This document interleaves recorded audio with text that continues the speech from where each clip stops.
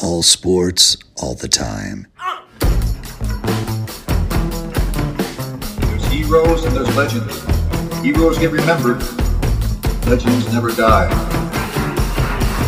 This is the Spoken Podcast. Hold your ears, folks. It's showtime. I'm your host, Lance Twidwell. Man, that kid, he can ball, man. He can ball. Touchdown, Kansas City! Patrick freaking Mahomes, baby! Let's talk some sports, because that's what we're here to do. You are tuned in to The Spoken. This is the Spoken Podcast. I'm your host, Lance Twidwell, here inside the KC Beard Co. studios for episode 33 with my guys, Eddie Ortiz, Yo. Trevor Twidwell. What's cracking? We have a very special guest coming in later on in the show. Our guy from 610 Sports Radio, Jay Binkley, will be on. He's actually doing his show right now. So we decided to get a couple segments in before he gets in. But in the meantime, we want to thank all of our listeners, everybody that's chimed in so far on the group, on our Twitter account, and on our show. It's been an absolute blast in the first 32 episodes. Tonight, like I said, we're recording episode 33. I don't know how you guys feel, but I feel like this has just absolutely flown by. We started this thing back in February, and it just feels like, I just can't believe it's gone by this quickly. So big thanks to all you guys that have been a part of this, any length of time. We really appreciate it, all of our guests and all of our sponsors. We got some cool promos coming up also on the show that I want to share with you guys for a couple of our sponsors, but that we'll get to that in a second. But let's get to some sports talk before we talk about anything else. And I'll get right to it. And I hope you guys allow me to have the floor for a second because I got a lot to say about the game last week against the Colts. First off, Trevor, myself, Brandon, my brother, all of us were there. I think that was the first time we all were at a game together since the AFC Championship. And that one still stung somehow almost just as much. I took a couple days to let this one digest due to how upset this loss made me. For the first time in the Mahomes era, I felt down, very down. Over the last 20-plus games, I haven't seen the team look that bad at all three phases. Sure, it was bound to happen. Patty and his offense was bound to finally have a terrible game. But did any of us really expect it to be this week against the Colts? For the second straight week, the Chiefs faced a depleted defense. For the second straight week, they had to fight and claw to make anything work or click on offense. This game marked the fourth time in 5 weeks the Chiefs' offense has been held scoreless in the first quarter. Yes, the Chiefs have missed Tyreek and Fisher, literally and figuratively. But let's not pretend as if we didn't anticipate multiple, if not several, touchdowns over these last 2 weekends. The Chiefs are not healthy. The Chiefs are not at their best. The Chiefs have, in some form or fashion, been exposed. The Chiefs, in more ways than one, are in trouble. So what now? What adjustments do they make? How do they overcome what is staring them in the face? Do we as a fan base hold them accountable, or do we make excuses? This is so familiar yet so strange. This time we are in. Familiar because any Chiefs fan over the age of 2 knows and understands the pain of a loss like that all too well. Yet so strange because it's the first time that type of loss has taken place while 15 has held the reins. And I don't want to hear any person use the cliche phrases just one loss and or they needed a loss to wake them up. Because it wasn't the fact that they lost the game, it's how they lost the game. If you need losses to wake up and do your job, you are not Super Bowl worthy. And I still believe the Chiefs are Super Bowl worthy. Primarily for 2 reasons at this point. 1, Andy Reid and Patrick Mahomes, just plain and simple.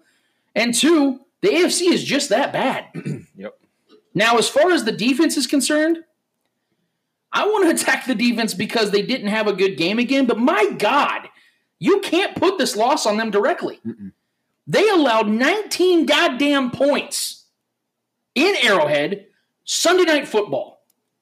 The offense absolutely embarrassed themselves and the fans that night. Trust me, I was there. And I was embarrassed. Now, we have Chiefs fans arguing over whether a run defense capable of being half decent defense is even important or not. Let's ask the question, do you believe it puts your team in a better position to win if you can stop or slow down the opposing rush attack? If so, then it's important. Can this offense still win games despite a shitty rush defense? Well, yeah, I mean, they won several games throughout the last 20 plus that way, simply outscoring teams. But did it ultimately stall their Super Bowl run in 2018 by keeping Mahomes on the sidelines? Sure as shit did. What's truly changed? The only difference in this last week's game was the offense was actually bad for an entire game for the first time in the Mahomes era. Go back an hour before the kickoff and tell yourself that this defense will hold the Colts offense to 19 points and the Chiefs will lose, and you'd have yourself checked into the psych ward ASAP.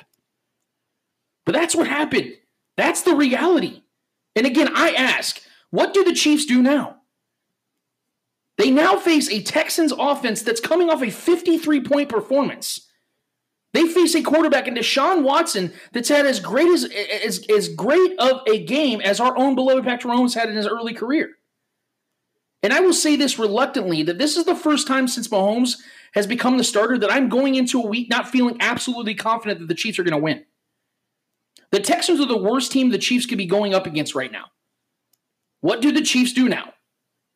Well, I know what they can't do. They can't view the Colts, they can't view that Colts debacle as quote unquote just one loss. They can't have the mindset that, quote, a loss is what they needed to wake up. Because again, this team is Super Bowl worthy, and I expect them to do what Super Bowl teams do. Win. To famously quote my guy, Clay Windler from Red Tribe Cinema, we have a Mahomes. And although Clay is absolutely right, what else do we have around Mahomes right now? Because it's going to take much more to win the Super Bowl, I believe, for them to be worthy of a said Super Bowl. I'll leave it there, and I want to get your guys' thoughts on this. But look, I had a lot of other things I wanted to say directly after the game. I immediately just got to my notes and started writing right after the game. Because I know that we're sitting here looking at it from a perspective of it's just one loss. But again, it's the context and it's how the Chiefs lost that's concerning the hell out of me. Because the Colts had no business winning that game. I understand. And again, I don't want to rescan all of what I just said. But losing Tyreek and Eric Fisher is going to hurt you. But when you're in prime time at home yep, against the team you should be, and you held to 19 points, as much as I want to bash on the defense because their run defense is atrocious, you under no circumstances can have the MVP as your quarterback and lose a game at home when your defense holds your opponent to 19 points. Trevor, what are your thoughts? Yeah, I mean, that's the biggest trend that I've noticed for our team overall in the entirety of these first few weeks of the season so far compared to last year's first few weeks. We would start off games blowing the brakes off of teams, and then they would have to play catch up, and that's how we were destroying teams and, completely demoralizing them. Now we come out and our first few series, which should be scripted series, look flat. And I'm not putting that all on Mahomes, obviously, but it's just the play calling just isn't the absolutely abysmal attempts at running the football. It doesn't matter who's back there. It's just the run blocking scheme is absolute trash. I mean, and the Colts, the fact that the Colts were down both of their safeties, we couldn't find a way to scheme Kelsey open on those 2 third and fourth string safeties is absolutely embarrassing and damn near worthy of someone losing their job over that. That's absolutely. I mean, I know it's week 4, but there's no way. The defense is completely off the board for me for the blame here. There's no reason to blame our defense when we allowed 19 points. We win those games 9 times out of 10 whenever we allow that under 20 points. That's a no-brainer. Our offense. This is on Mahomes and the offense and Andy Reid play calling. Period.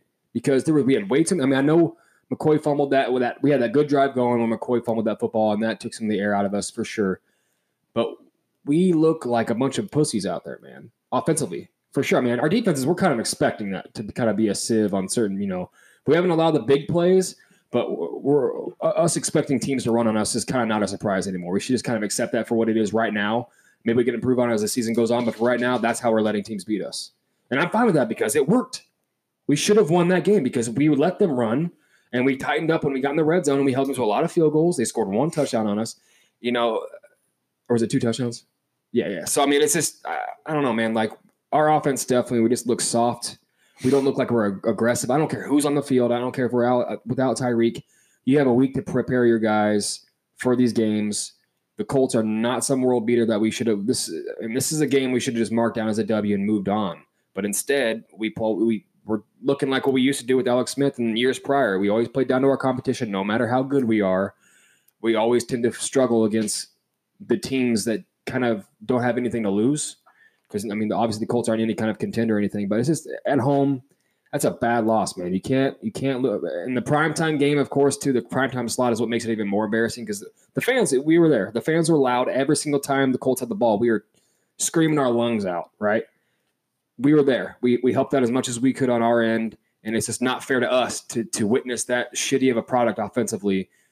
And honestly, I think this hangs more on the head of Andy Reid more than anybody. Mahomes was banged up. I'm not going to use that as an excuse because the first thing I said when I went straight to social media after the game ended, as we were leaving the stadium, I just said I don't want to see any Chiefs fans try to make any kind of excuse about injuries, missing certain players. I don't want to hear any excuses. We flat out lost that game straight up, fair and square. We had opportunity after opportunity. We just kept leaving points on the field.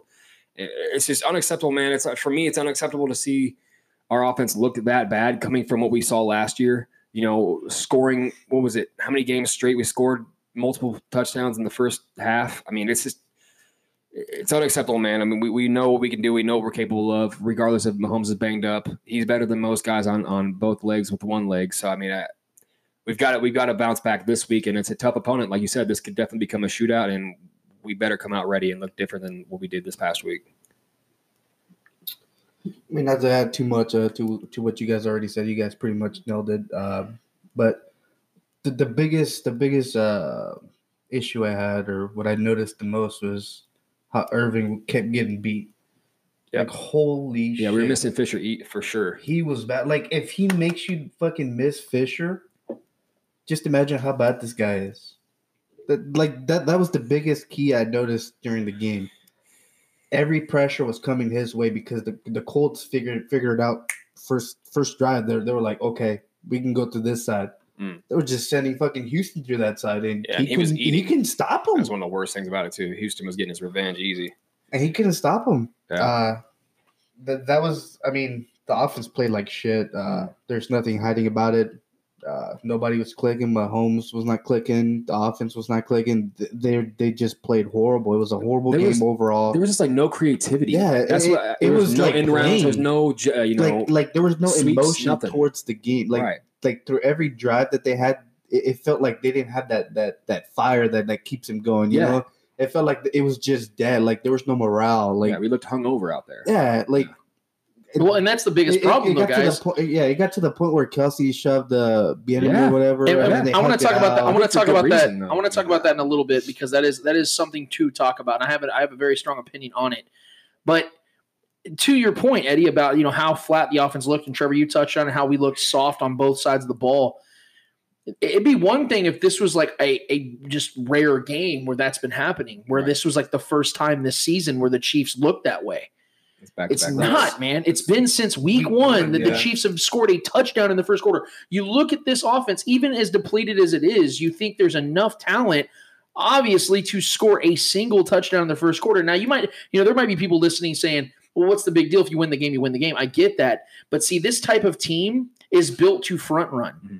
This offense, primarily this defense, they can't win games on a normal basis if they're playing from behind early and often. Mm-hmm. That's the thing that the Chiefs have to understand. And so that's the biggest thing I was upset about when it came to the offense was, look, you're going to have weeks where your offense is just not clicking. Yeah. You're going to have those games where you're like, shit, we really missed Tyreek Hill. And it's been very obvious over the last 2 weeks.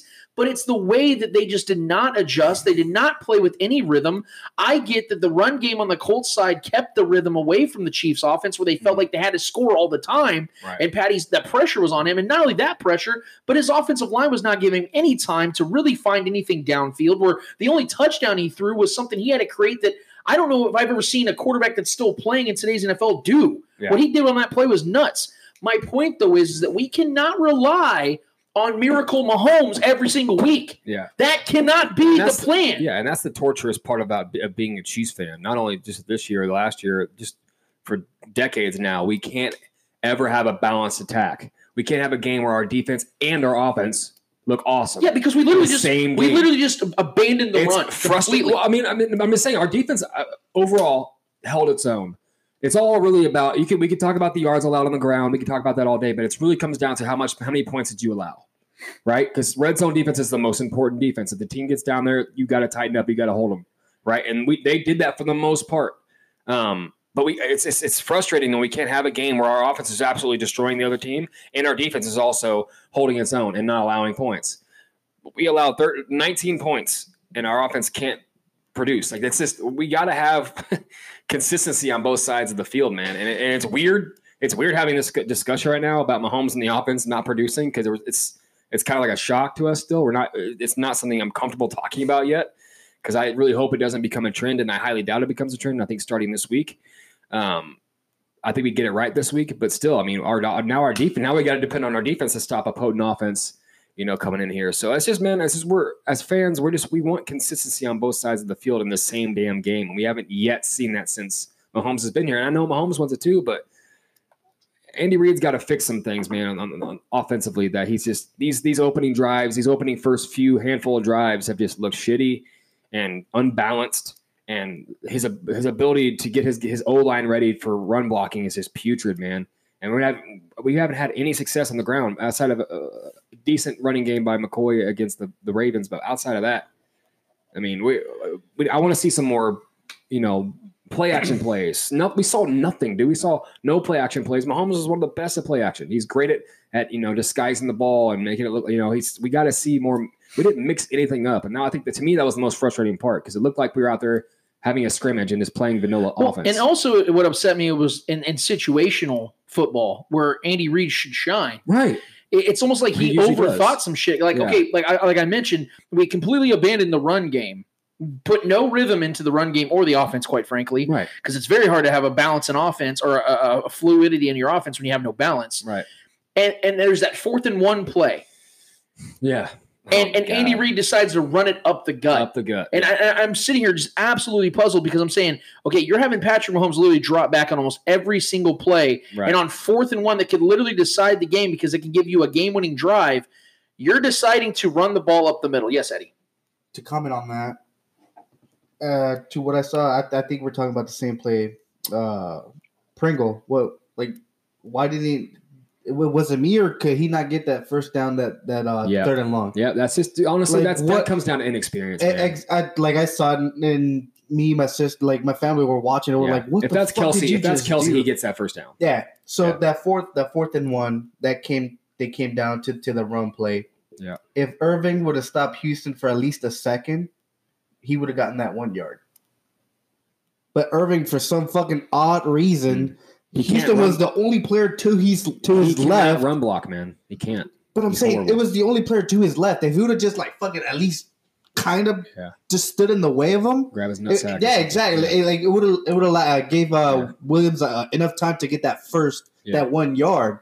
But he literally just didn't even look at him. He came and blocked the other fucking guy to the right of him. He's horrible. I think he's the lowest graded run blocker so far. But he's good at pass blocking, but he cannot run block. Yeah, Cam Irving is absolutely terrible. He's actually the one that re-aggravated Patty's ankle injury by stepping straight on his ankle. And then you have, the Chiefs are literally cutting guys that played multiple snaps on the offensive line this week. I think it was Ryan Hunter. Which I like, though. Oh, he was awful. No, I'm just saying I like that we're going out there and aggressively making moves. Yeah, I think his name's Wisniewski. You'd much rather see us do that. Wisniewski's going to get some playing time this week as well. Where's Jeff Allen when you need him? Well, I mean, supposedly they're going to be signing him back. I mean, I hope so. He was talking about loyalty and things like that on Twitter, and then all of a sudden decided to delete the tweet. So I have a feeling that he's trying to get back in the good graces because at the end of the day, you might be upset and your feelings might be hurt about a team cutting you. That was money's money, though. I know, but that was kind of fucked up the way. I don't disagree. They cut him, and next week they're like, "Hey, so you ever see Jay Spiller? Yeah. Remember last week? Yeah, just forget about that." Yeah. So I mean, in totality, and like I said, Jay Binkley from 610 Sports Radio will be here tonight. A little bit later on, he's still finishing up his show, Bink at Night, but. Honestly, guys, I mean, there's a lot of ways to look at this game and say, like I said, that everyone's trying to say, calm down. It's not that big of a deal. The Chiefs are still great. I see the thing about it is I'm not attacking on whether the Chiefs are, because I said multiple times in my rants, that I do believe the Chiefs are still Super Bowl worthy. And it's for a multitude of reasons. That but can't you change after 1 week. But you got to give me more than that because of the fact that now teams don't come into Arrowhead and feel afraid. Yeah. You really think the Texans are going to come in here Sunday and be afraid of what they just saw you go against their division rival and literally shit yourselves in front of the national audience? We're talking Jacoby Brissett versus Deshaun Watson. I think the only difference between the Texans coming into here and the Colts was the Colts knew that Tyreek was not playing, so their game plan was obviously, No, I agree. And now with the Texans, like they're not like, we kind of know he's gonna play, but we don't officially know he's gonna play. Yeah, it's kind of like same for the Texans, and they're like, "Fuck, we got a game plan for this game. We don't know if Tyreek's gonna play. What fucking game plan do we choose?" Yeah. So come game time, maybe their game plan is completely shit. So they're gonna be. So I believe the Texans will be nervous to come into Arrowhead because they do not know if Tyreek is going to be healthy to. Yeah, and what gives me a little boost of confidence heading into this matchup is the Bill O'Brien versus Andy Reid matchup. Andy Reid has absolutely dismantled O'Brien every single time they played. I know we haven't faced Deshaun Watson as many times as I think we played him once, right? Mahomes twice. Not in the Mahomes era, but twice. Right. I think in the Andy Reid era. Yeah. So I mean, Andy Reid always completely outcoaches O'Brien, and O'Brien's kind of an incompetent coach, if we're being real. He just kind of lets Deshaun do what he does, but. I think this is definitely a game coming up where our defense has got to get up and attack, and we got to see some exotic blitzes heading into this next game because Deshaun is the highest sacked quarterback in the league right now for reasons because his O-line is so trash. But yeah, I mean, with Tyreek possibly being in the game is going to change a whole lot. That's the point that I think you were trying to make, was the fact that a mentality aspect. Yeah, like because the coach himself cannot game plan a game not knowing if the best wide receiver in the league is going to play. Yeah, let's not make the mistake here. Let me set the record straight. If Tyreek Hill would have played in last Sunday's game, the Chiefs win by multiple scores. The Chiefs would have whooped the Lions. The Chiefs would have had a lot more control in the Raiders game. Safeties off of Kelsey. That's the point. That's the value of Tyreek. And I want to come back from a break and talk about Tyreek in specifics, about how important he is and what this is going to do for the Chiefs, not just the offense, but for the defense as well. Because whether we want to admit it or not, this offense is, in a lot of ways, hinges upon the Tyreek Hill and Mahomes connection. It really does. Do I think this offense is extremely talented and can score points without Tyreek? Absolutely. We've seen it. But going into last week, the Chiefs were averaging over 34 points a game without Tyreek Hill. So I'm not sitting here saying that they can't win games without Tyreek Hill. But in order to win ugly games like that and to put the fear and respect back in your opponent's defense and their schemes, you absolutely have to have Tyreek Hill. So, yes, that was the ultimate difference. The point, though, I'm trying to make is, what do the Chiefs have when these type of adversities come upon them? Because, yes, unlike last season, the 2019 Chiefs are facing adversity in their health. Last season, the Chiefs did not experience a lot of real injuries to their key players. Everyone was healthy for the most part, except, of course, Sammy Watkins. But he's a wide receiver, too. They had Tyreek Hill all season. They had Eric Fisher all season. They had Patrick Mahomes all season. So they didn't have to worry about whether their key pivotal players were going to be able to perform, and that's why they averaged almost 36 points a game last season. That's the difference. So, look, I'm willing to accept the loss. What I'm not willing to do is accept the way they lost. I expect better from this Chiefs team without Tyreek Hill or with Tyreek Hill. You got to play better than scoring 13 points on Sunday Night Football with this type of prolific scoring capability that they have. It's unacceptable. I just think that with all this offensive power, all these weapons that we kept talking this offseason with Mahomes and who's he going to throw the ball to, Damian Williams, fucking LaShawn McCoy, we completely forgot about the offensive line. And throughout the first 5 weeks, they've just been terrible. They haven't let Mahomes. They haven't given Mahomes enough time to throw the ball deep. I think against the Raiders, because I mean it's the Raiders, but other than that, they've been struggling to protect Mahomes. Mm-hmm. Even the own players are fucking injuring Patrick Mahomes. So something has to happen there, man. There has to be some kind of move, something that tells me that they're actually focusing also on protecting Mahomes. Because if you're not going to focus on the offensive line, teams are just going to take advantage of that and just start fucking hammering Mahomes. And how much can Mahomes take? How much can his body take? Mm-hmm. We already seen that both his ankles are, they got jacked up already this season. Yeah. So how much more can Mahomes take, and how much is he gonna take till the Chiefs realize, okay, we need to fucking focus on the offensive line? If we as just normal Joes watching, just fans of the game, know that, and these defensive coordinators are knowing that they're gonna tee off on that. They're gonna make sure they get as much pressure on Mahomes and force him out of the pocket. I mean, I know he's great outside of the pocket, but if he's getting pressured every single snap, especially off that left side, that left edge, which is his blind spot, that's going to be hard for us, man. And then I think the biggest injury, obviously, that we'll get to, I know, is the Chris Jones one heading into this next game is so scary for me, man. Not having the pressure, not having to force double teams on Chris Jones now heading into this next game, and then now they can double up on other guys if they want to, or just straight up one-on-one on each guy. It's just that's a huge blow to our defense, man. So. There are a lot of concerns, and everything I think everything we brought up is valid, and to make it as clear as possible, I think all three of us agree that the Chiefs are still very much a contender, still very much a Super Bowl worthy type of team. But again, it's not about the amount of losses. It's not about the fact they dropped a game. It's the fact that they have, and I 100% agree with you, Eddie. I think the offensive line has been atrocious. It's even gotten to the point where it's starting to make me nervous because Patrick Mahomes is starting to get happy feet in the pocket, even when it's clean, and that's not a good sign. You don't want your quarterback to start losing his mechanics and start worrying about whether he's about to get hit or not. You want him to missing a lot of throws. Yeah, you want your quarterback to feel as comfortable as possible in the pocket. And even when it was clean last week, you saw him start to dance and start to freak out a little bit. And you don't want to see that. So yes, I agree. The offensive line has got to step up, but it really ultimately just comes down to health. I mean, Eric Fisher's got to get back. I'm not the biggest Eric Fisher fan. I don't think he's a great left tackle, but the Chiefs have a revolving door at left tackle right now. It's absolutely atrocious to the point where I'm going to talk about it later today. I want to get Binkley's thoughts on this. I think the Chiefs need to bench Cam Irving, and I think they need to play Martinez Rankin. I think they need to give him an opportunity. Yeah, because they got to try it. It couldn't get any worse than this. Cam Irving is absolutely atrocious. Just with the 4th and 1 play, that on its own should have been like, okay, this guy fucking sucks. That was honestly, that was a worse play call than it was blocking scheme. That play call was absolutely horrible. We have not been able to run the ball the entire game, and the most predictable play up the gut you're going to go with. It was horrible. But I get it. But if you look at it, if Cam Irvin would have just stopped Justin Houston at least a second, he would have missed Damian Williams' legs.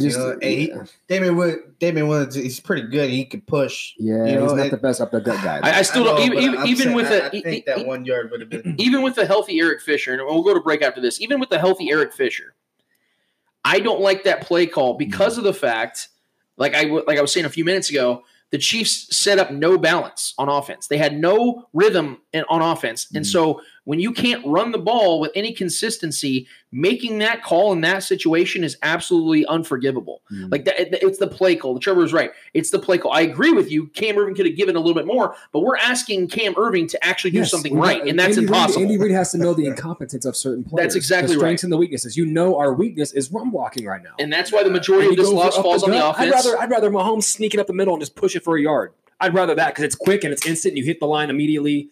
Play. I'm just saying, have him snap right under the center to push it. He's a big kid.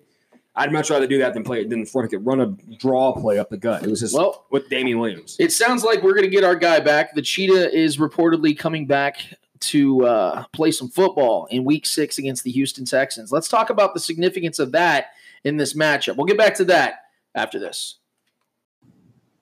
Commandeer is Kansas City's alternative apparel brand. They make unique Kansas City-themed apparel and accessories with an emphasis on counterculture. They're nominated for 2 Best of KC 2019 awards in the Pitch magazine and have plenty of designs for both sports fans and anyone else. Find them online at commandeerbrand.com or follow them at Commandeer on Instagram, Facebook, and Twitter. Soft shirts designed with an edge. Back at it again on the Spoken Podcast, segment number 2. I'm your host, Lance Twidwell, here inside the KC Beard Co. studios with my guys, Eddie Ortiz, Trevor Twidwell. Hey there. Before we get into this segment, just quick little announcement. about 30 minutes ago, the U.S. did beat Cuba 7-0. So nice. Just wanted to throw that Hell out yeah, there. man. Thanks for the update. I appreciate that. Had no idea that actually happened. So that's always good to see, man. It's good to hear. We got some cool stuff actually coming up, guys. Commandeer, obviously, you heard the ad before the segment number 2 came in. Commandeer brand is actually doing a promo code now on our show. So if you go to their website at commandeerbrand.com and put in promo code SPOKEN10, you will get 10% off all purchases on their website. So definitely go visit commandeerbrand.com and give our guy Joe some of your biz. So we're going to move right on, guys. Getting into, obviously, we know this is a big week for a multitude of reasons, but in a singular form, we have some really good news coming out. We've known for the last couple of weeks that Tyreek Hill has been at practice, and he's been a full participant. He's been limited. He's been full. He's been out there running routes. He's looked very sharp. Obviously, he's in incredible shape, and it's really just come down to the shoulder healing. And so now it looks like, according to James Palmer and Ian Rappaport and Adam Schefter and all the big-time reporters, it sounds like Tyreek Hill is going to play this week. I was saying when he went down in week 1, I was saying that I expect him to be back either the Colts game or the Texans game. Obviously, he didn't play last week. Math adds up. I think this is the perfect time for Tyreek Hill to come back, not just because of the fact that I think his body is ready. And for the record, this isn't the type of injury that can like re-aggravate or be re-injured. Now, it can happen again, but it's a very rare injury. But it's not one of those things where they're afraid that it's going to re-pop out. It's actually just more about the pain threshold and whether his body can take the hits right now. But more than that, I think it's also for the fact, and like we just addressed in the first segment, I mean, the Chiefs absolutely need a shot in the arm. And not just a shot in the arm. They need their best wide receiver back. They need their best weapon back. And this goes without saying. And I said in the beginning of the show, and I've been saying on Twitter all week, the worst time for the Chiefs to be facing the Texans is right now just because of how banged up they are. Well, you get Tyreek Hill back, and all of a sudden the playing fields get leveled out. Mm-hmm. So I really do think that this is the perfect timing for Tyreek Hill to come back. What's up, Eddie? I just wanted to add a little comment to that. We got Tyreek coming back this week, hopefully. My only concern is how healthy is he? Are we rushing his rehab pretty much time or cutting his time short to actually get Hill 100%?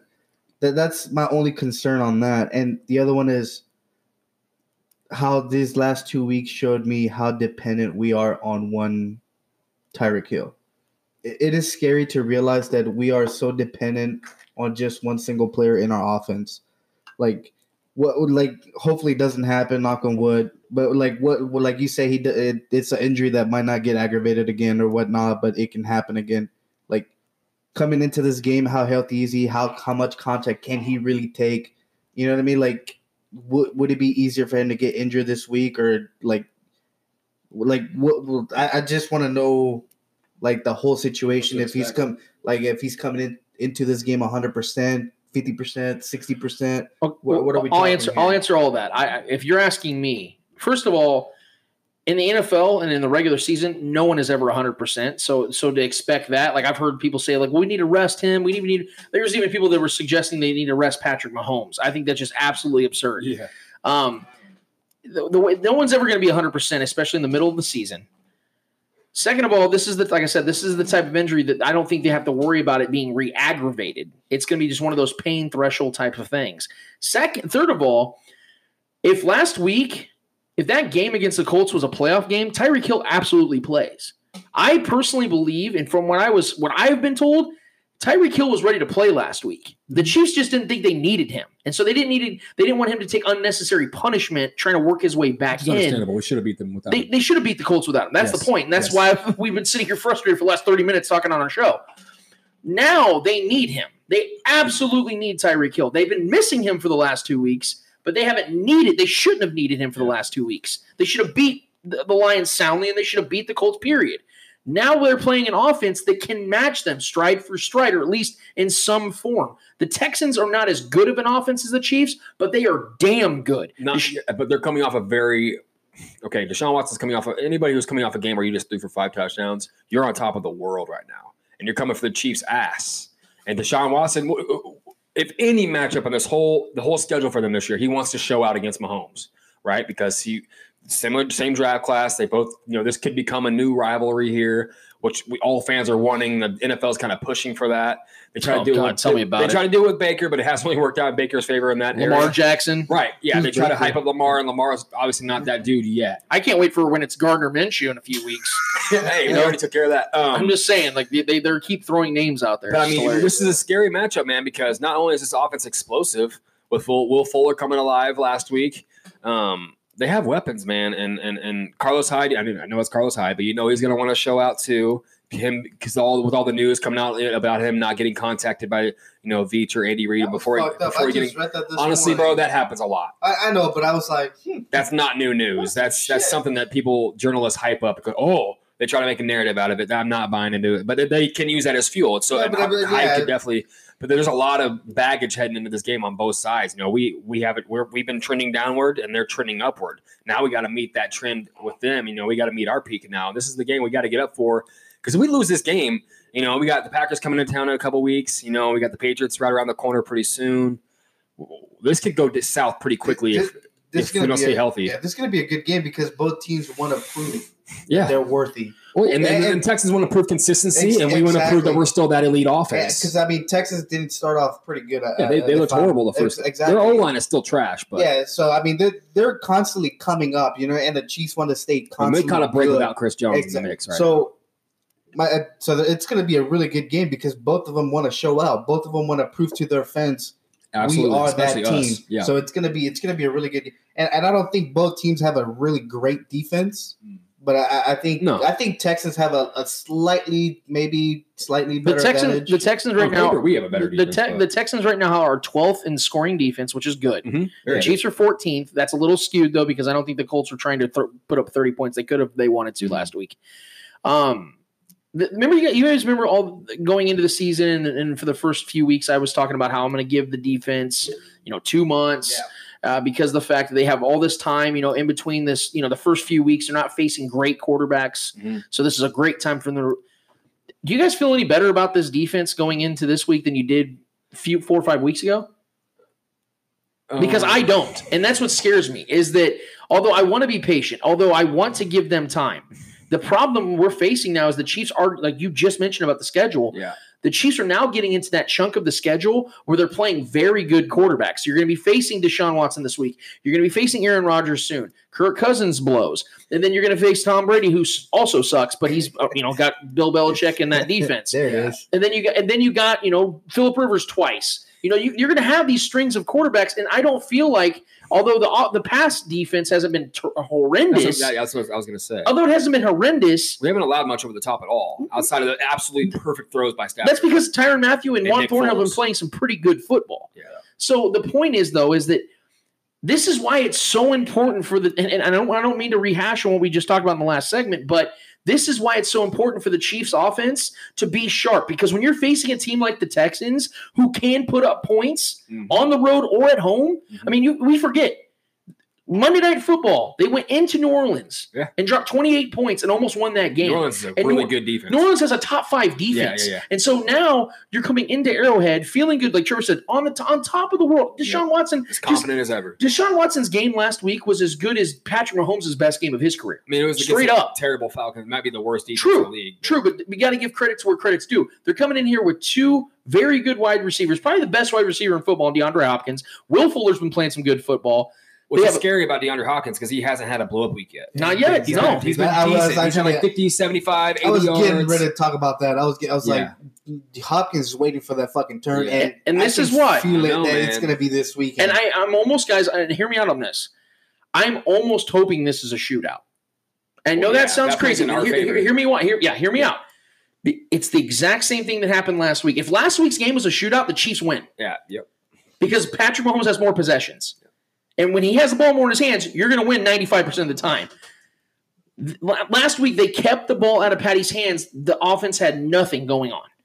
If the Chiefs can say, hey, we're going to be in the upper 30s this week in scoring, I feel really good about the Chiefs winning that game because the Texans are not going to be able to control the time of possession with the running game as much. I'm not saying they can't still run the ball. I'm still Look, at this point, I think we're all expecting that whoever we face, the Chiefs defense is going to give up 100-plus rushing yards. Carlos Hyde for 150 rushing yards. And what's scary about that, and not to look too far into the schedule, Fantasy. but if you look at the running backs that are coming up, for Christ's sakes. Yeah, dude. We're talking about Aaron Jones. You're talking about Dalvin Cook. You're talking about Eckler and Melvin Gordon. There's a list of really good running backs. James White, Sonny Michel. Yeah, man. And he got vultured last night on multiple rushing touchdowns. That's what the Patriots do, though. We won't go there, but that's what the Patriots do. But like I said, the best defense the Chiefs can have this week is their offense scoring early, because you're going to put your defense in the best position possible. Because the pass defense is better than the rush defense, especially with Chris Jones down. Mm-hmm. Especially with Chris Jones down. Now, like Trevor mentioned, the Texans' offensive line is atrocious. You think the Chiefs' offensive line has been bad? Deshaun Watson last year got hit 85 times. Well, I think he's the most sacked this season. By far. He's almost 5.5 sacks a game. By far. But what I think no one's really talking about it much. We saw what Justin Houston was doing in our O-line. Now we got J.J. Watt coming in. That's what I was about to say. Off that left edge. That scares the shit out of me, man, because that's what I'm saying. Yeah, we've got to make a change. We've got to double him somehow. We've got to throw more bodies at him because he's going to eat us alive. And this is why it is the perfect time for Tyreek to come back. Because imagine, let's say Tyreek for sure wasn't playing this week, right? Let's say he suffered that injury 2 weeks ago. The Chiefs have no choice but to add Blake Bell or another tight end on that left side to protect and chip J.J. Watt all game, because Cam Irving is going to be destroyed. Or even we have to use Kelsey more for blocking too, man. And this is why I hope Cam Irving gets benched, because he's going to get 8 alive. Yeah. And so they're going to have that tight end on that left side almost all game long to protect Patrick Mahomes' blind side. Yeah. And that is why it's perfect for Tyreek to be back, because now Tyreek can take the top of the defense off, even though you have to bring a tight end in and not have as many four wide vertical situations like Andy Reid loves throwing with Patrick Mahomes. Yeah.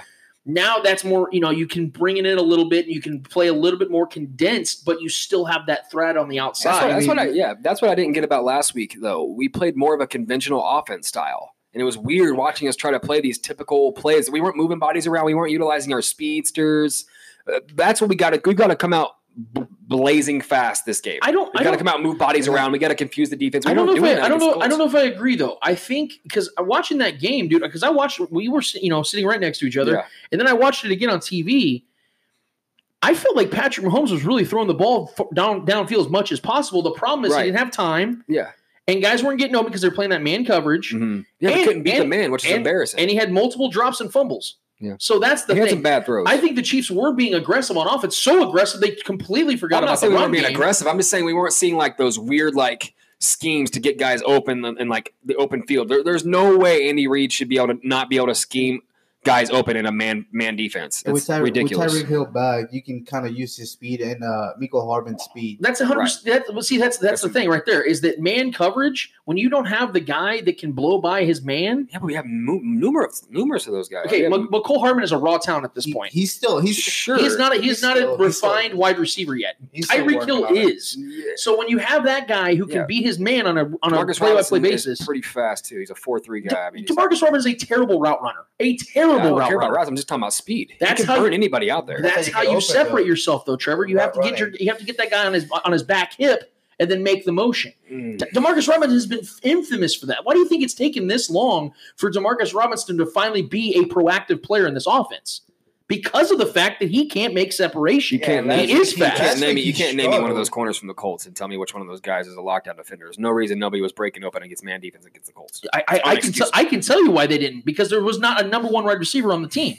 That's why we've missed Tyreek Hill over the last 2 weeks. They could get away with it because the Raiders' defense was horrible, because of the fact the Jaguars game planned for Tyreek Hill and got injured, and then Sammy Watkins went off. Yeah, we still found ways to get Sammy Watkins over. Okay, but here, think about it. Why do you think every week the Chiefs have a new wide receiver or a new receiving leader? Yeah, because there's no one consistent except Travis Kelce. Now you bring back Tyreek Hill. All of a sudden, all those other guys fall back into their positions where they're secondary players. And now you can get Travis Kelce those open spots that he would get when Tyreek was on the field. And I honestly think Travis Kelce is going to have a great game this weekend. Because for the simple fact that you got Tyreek and Mecole spreading the field, and you got Travis Kelce coming in, cutting those runs. And so and it all comes down to our offensive line being able to give Mahomes time to make his reads, because that was the biggest issue last week, was he was getting pressured with every single snap, man. But with Tyreek back and Mecole hopefully, stepping up, you got the speed. He's not going to have to need a whole bunch of time, the Patrick in the pocket. We just got to get guys in space. I didn't see us getting guys in space with the quick outs. We didn't see. Even if Tyreek has a bad game, let's say he only has one reception for like 20 yards. Yeah. I believe that he's going to allow Travis Kelce or Pringle to get open enough to where they can make those plays. Mm-hmm. Well, okay, look at the Lions. Look what they did. They had a single high safety with man coverage. Right. That makes things very tough on a quarterback that wants to throw the ball downfield, especially, like I said, when you don't have that guy that can consistently create space.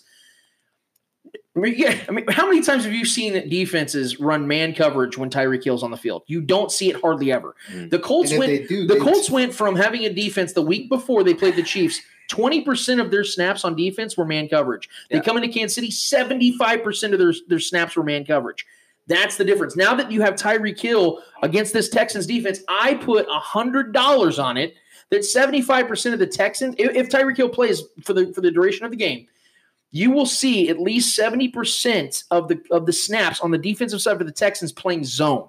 That is when Trevor, you know this as well as I do. Mm-hmm. That is when Patrick Mahomes shines. When there's a zone. He is the best quarterback in the NFL against the zone. Yeah. He's the best quarterback because he extends plays with his feet. And when it's a zone coverage, there's so many holes on the field, you can just pick which guy you want to hit.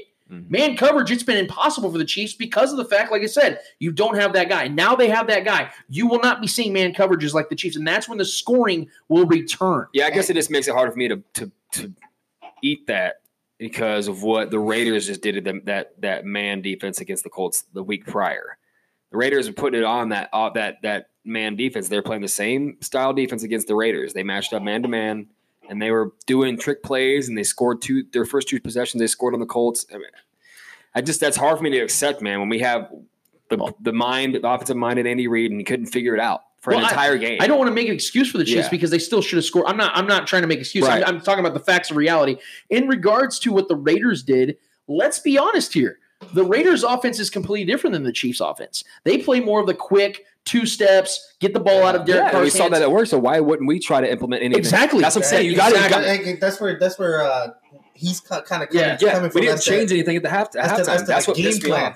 Andy Reid's game plan. Like, he didn't change, he didn't adjust, he didn't do anything. Like, he just went with the same. He's been doing it pretty good this year so far until this past week, and that's what pissed me off the most. So it's frustrating, man. They need to adjust, and I mean, Tyreek Hill's gonna add that speed again. And like I was saying, Patrick Mahomes is not gonna need a lot of time in the pocket or needing a lot of time to throw the ball because he's gonna have those quick guys. He's gonna have Travis Kelce real quick, so he can throw to Travis Kelce. Damien Williams gonna get open. Travis Kelce's got to have a big game this week. Oh, he's with Tyreek back. I can guarantee he's gonna have a Travis game. Kelce right now is 6th in the league in receiving. Mm-hmm. Like, he is quietly having an incredible season. He's just not getting the touchdowns. He's just not getting the touchdowns. Exactly. He has some bad drops. Let's be real. I don't want to talk about the Colts game anymore, but I mean, let's be real. Like, Travis had 2 traumatic. This is a rough game. There's so much drops. Shit to take away from it, man. The Chiefs have no choice but to be sharper in this game with the Texans. I fully expect the offense to be a lot sharper. Yeah. But like I said, this is finally the offense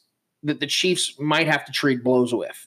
We haven't had that yet this season, where we've seen the Chiefs have to trade blows. All season last year, my God, it was a weekly thing. I mean, Patrick Mahomes goes into Pittsburgh, throws 6 touchdowns, and the Chiefs win by 5. I mean, that doesn't happen. So last year we were used to that. The Chiefs just trading blows back and forth like a Rocky fight. It's not more of a – I don't think it's kind of like trading blows. I think more like trading blows to me is like kind of like the Rams game, that they were just going back and forth, back and forth. That was just every other game was, let's score 6 touchdowns right now, and then they'll fucking slowly catch up. Yeah. You know what I mean? So to me, more like trading blows is kind of like that Rams game. That's what I'm looking at. What I'm basically saying when in regards to trading blows, I don't think either defense is going to slow down either offense this week. Yeah, I'm not saying it's going to be a 48-45 game. What sucks though? My point though is I think there's a better chance this game is in the 80s combined than in the 40s. That's what I'm saying. Well, what sucks though is this feels like now we feel like this has got to be the get right game and the bounce back game when that should have been last week. That was because we coming off that bad performance against the Lions. Now it's supposed to be our bounce back week and get things right at home against the Colts, and we failed to do that. Yeah. So now we have a much tougher opponent who can shoot out with us. Mm-hmm. And now this has got to be our get right week. It's just a tough spot, man. Well, yeah, a lot of pressure. And now the Chiefs don't have that ultimate excuse because if Tyreek goes out there and plays effective and they still drop the game, then what are we talking about? Chris Jones was then there's a whole other bag of chips we got to crunch on. Right. That's the whole thing we got to talk about. If Tyreek comes back, he fucking has a phenomenal game. Travis Kelce has a phenomenal game. Let's say the offense has a fucking fantastic game. Defense has an all right game. It's all going to go against defense. So the pendulum's always swinging, and it's frustrating. So you can't have both at the same time. Exactly. It's frustrating, bro. It pisses some fans off because you can't be happy, like Trevor said. You either have one or have the other. Right. I'd rather have the offense clicking than the defense clicking because the defense can have that one lucky stop, and we're good, because fucking Patrick Mahomes is driving it down the field, scoring, field goals, touchdowns.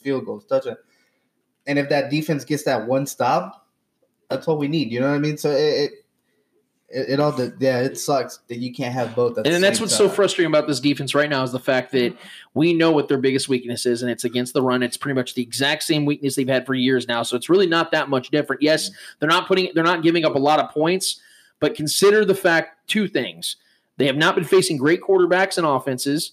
And two, I mean, the Colts really, like I said, they wanted to have a muddy game and just get out with a win. They were not trying to go in here and score 35 points. Keep the crowd out if they wanted to, I think the Colts could have scored more points this last week. My point is this. This is a week now where a team is trying to come in here and score some points. Oh, yeah. And the Chiefs really have to – the only offense they've really faced this year that can even pale in comparison is the Ravens.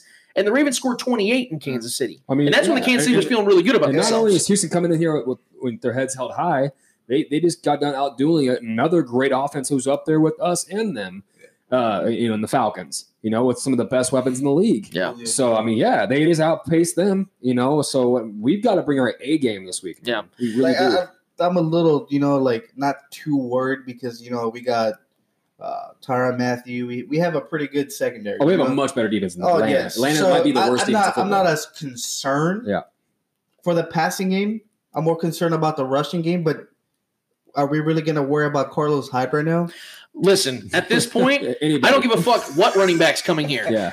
If Kerryon Johnson can get over 100 yards on us, anybody. Bill O'Brien's going to get some snaps. Tom Brady had 2 rushing touchdowns last night. Yeah. If Tom Brady lines up at running back against the Chiefs, I'm just saying. He might set a single-season rushing record in one game. So, and I mean, you do have Deshaun Watson, who is not slow. That's why I said, and I'm going to repeat it 100 times, that's why the Chiefs have to come into this game and score early. The Chiefs need to score 2 or 3 touchdowns in the first quarter. That's what needs to happen. They can't score on the opening drive. We haven't done it yet. 2 or 3 outside of the Jags game. The Chiefs need to drop 2 or 3 touchdowns in the first quarter, put the pressure on Deshaun Watson to have to throw the ball 45 times in this game. It's frustrating because that's who we are. That's who we've always been since Mahomes has been at the helm. And the crazy thing is what I've seen about Deshaun Watson, if you put him under pressure, he does not perform well. Yeah. I mean, we saw he's him very good at extending plays. We saw him against the Colts in the playoffs last season. He choked. He just couldn't do it. Couldn't make those pass. He was under that pressure. So if Patty comes in there, puts in 2 touchdowns, you're up 14. Deshaun Watson's gonna be like, fuck, I gotta catch up. Is a hell of a job, I gotta man. fucking start throwing the ball. He's gonna start throwing those little mistakes. That in my opinion, that's what I'm basically saying is this. This is what I'm basically saying. As long as the Chiefs are scoring at high levels again, if they're dropping 35 points a game, I've always said the only team that can beat the Chiefs is the Chiefs, and I stick by that. I stand by that. If the Chiefs get back to scoring like we know they can and ultimately will, the Chiefs are not losing another game this season, in my opinion, because there's no one that can hang with them on the rest of their schedule. Not the Chargers, not the Packers, not the Patriots, not even the Texans. What I'm saying about this game, though, is the fact that if we allow the Texans to rule and dictate time of possession and can run and extend plays and extend drives, the Chiefs will be losing games. So they got to go out there, score early, get aggressive, take control, let Patrick Mahomes dictate the game. When he does that, you're winning more games than you're not. So that's what they got to do. And that's where I want to leave it because we need to move on. We got a lot more to talk about. Like I said, our guy Binkley will be here in a few minutes. He's wrapping up his show right now. But when we get back from this break, I want to talk about the Travis Kelce and Eric Bieniemy situation on the sidelines. Is it a big deal? Is it good to see? Is it bad to see? What are our thoughts? We will get back to that after this. Casey Hemp Company, your most trusted CBD provider in Kansas City, shipping nationwide. Ancient plant for a new age health. Follow them on Facebook and Instagram at Casey Hemp Co. Back at it again on the Spoken Podcast for segment number 3 here inside the KC Beard Co. Studios. I'm your host, Lance Twidwell, with my guys, Eddie Ortiz and Trevor Twidwell. Yo. We're waiting on Whoa. I stole What the fuck was that? Did you just steal Yo? Yep. That's some bullshit, I Trevor. didn't give a shit. I apologize to our audience. That's Eddie's. We're going to have a trademark. Yeah. Damn it. The show's going to get suspended. Switch roles. The show's going to get suspended. Eddie's going to sue us. I had that shit TM'd, man. Way to go. I said yo. There was 2, not yo. That's a good point. That's a technicality. Joke's on you, asshole. Suck it. So we are waiting for our guy Jay Binkley to show up. He's just finished up his show, so we'll be getting him in any second. He'll probably just hop right along and join the conversation. But as you heard on our last ad, Casey Hemp Company, big time sponsor for us over there in Metcalf, right off Metcalf, 80. I believe it's 84th. Don't forgive me, Kyle, if I got that wrong, but it's right off Metcalf. They are actually doing a promo code with us as well. If you go to their website, CaseyHempCo.com, and put in Spoken10, you will get 10% off all your purchases with Casey Hemp Company. So definitely check them out. All CBD products, the best, highest quality CBD in the area. You will not be disappointed. Definitely check them out. All right, so we've been covering on all the football stuff as far as what happens on the field. But there was a situation that happened in the Colts game that was technically off the field. In fact, it was on the sideline. This game was definitely frustrating, not just for us fans, but it was obviously for the players and the coaches as well. So much so that our great tight end, Travis Kelce, and our offensive coordinator, Eric Bieniemy, got into them, what I would call a little bit of a scuffle. We see them talking to each other, and it's obviously a very heated discussion. It was right after Travis Kelce, I believe, dropped the second pass, and they thought that one was a fumble initially. Eric Bieniemy obviously was not having that shit. He was obviously jumping his ass about whatever the situation was. I don't know what they said. Right. But the point was that Travis Kelce was clearly upset about it, did not like that Eric Bieniemy got in his face, and he, with both hands, shoved Eric Bieniemy, and they had to be separated by other players. A few minutes later, you did see Travis Kelce come up to Eric Bieniemy, give him a big old, brotherly hug, and they hugged it out, and it was just squashed right then and there. And, of course, this did become a story, though. This did become something that people wanted to talk about, the media talked about, and Travis Kelce and Eric Bieniemy and a lot of other people were asked about it. And they've been downplaying it and saying things like, Eric Bieniemy, Eric is like a brother to me. We love each other. We go, we are very close. It was just a heated situation. They try to downplay all of it, but people are still very convinced that this is a very serious thing. Mm-hmm. And I'm going to give my thoughts on this real quick, and I want to get your guys' thoughts on this as well. To be completely honest, I don't give a shit about – I know it looks bad. I get it. Let me preface it by saying I know it looks bad. I personally wouldn't like to see it. I really hope my tight end pushes my offensive coordinator tonight if I'm Andy Reid. I'm not looking for that to happen. I'm not looking forward to that happening. But I understand the context of the situation. The pressure that are on both these men, the frustration level for Travis Kelce has to be insurmountable. I mean, he just dropped the ball that could have been a turnover. He knows he's pissed. He knows he was wrong. He knows he fucked up. And then his OC is obviously frustrated because he's trying to game plan, and you're messing with that game plan of the play calls that him and Andy Reid are trying to, compile here to make this offense finally have some sort of rhythm, and you're dropping passes. So, of course, they're pissed at each other, and there's a frustration going on. But we see these types of frustrations all the time, even with the greats like Tom Brady and Josh McDaniel. Every week you see them bitching at each other left and right. No, there's no actual physical touch. Yeah. But my point is that are we really going to separate the two? Are we really going to sit here and go, well, Travis did touch Eric Bieniemy, so that makes it worse? No, it really doesn't make it worse because there was no damage to it, because Eric Bieniemy and Travis Kelce are still working alongside each other today, and I guarantee you they're not talking about that incident. Furthermore, I've been hearing people, even on sports talk radio, I don't even want to – okay, it was Carrington Harrison on his afternoon show, I think it was a couple days ago, talked about it and said that well, I can't push my boss, Steven Spector, even though we're friends. I can't push him in my job. Did he really say that? He really said that. Okay. And so no offense to anybody that has that thought, but that is absolutely stupid. Because of the fact that you're not playing in the NFL. Yeah, context matters. You're not sitting there with 50 other men on your sideline fully engaged in a violent game in front of 75,000+ people on national television. So I apologize to anybody that tries to draw parallels between your job and a football player's job, but they couldn't be any more different. So yeah, if you shoved your boss at a radio station, you're probably going to get fired. Yeah. But on a football field, in the heat of a moment, on a violent game, when it's been physical, yeah, that's going to be a little bit more acceptable. Yeah. So in my general outlook on this whole thing, I wasn't bothered by it. What does bother me, and I'm gonna extend on just a little bit, and I'm gonna get your guys' thoughts. The only thing that bothers me about all this, and I'm gonna say it, and I know people don't like talking about it because it's still uncomfortable to this day. The only thing I didn't like about this was people trying to draw comparisons between that situation and Marcus Peters' situations. For a multitude of reasons why I have a problem with that. First of all, Marcus Peters, the situation with him supposedly getting in a fight with a coach on the bus. We have no real proof that actually happened to begin with. Right. Second of all, y'all really have a problem with him getting in the face of Bob Sutton? If we remember how that went for the last 6 years? Y'all really would have a problem with a player saying, you know what, Bob Sutton? Fuck you, man. You're killing me out here. You're showing me up out here. You're not making adjustments out here, and we're dying because of it. As the only good, proven, consistent football player on this defensive side at that time, leading the league in turnovers, I'm a little pissed right now. So would you really be upset if he decided to take a stand against the guy that was refusing to do his job? No, I wouldn't have a problem with that. But here's the problem, is that no one wants to really draw the actual parallels in this situation and why they are looked at differently. Because a lot of people are making excuses for Travis Kelce, which I understand and I'm totally fine with because, again, I don't think it's that big of a deal. No. Just like I don't think it was a big deal if, in fact, Marcus Peters did that. Because these guys want to win. They are passionate. They want to win. They want to do good. They want to contribute to wins. So when they get passionate, I would much rather a guy get confrontational, get in the face of a coach get in the face of a player, instead of the other guys that don't give a shit or just trying to collect a paycheck. Mm-hmm. I would much rather those guys. There's a baseball example, Jeff Kent. I remember them talking about this all the time, about how he even said himself, I don't give two shits about baseball. I don't like baseball, but I'm good at it and I make money. Right.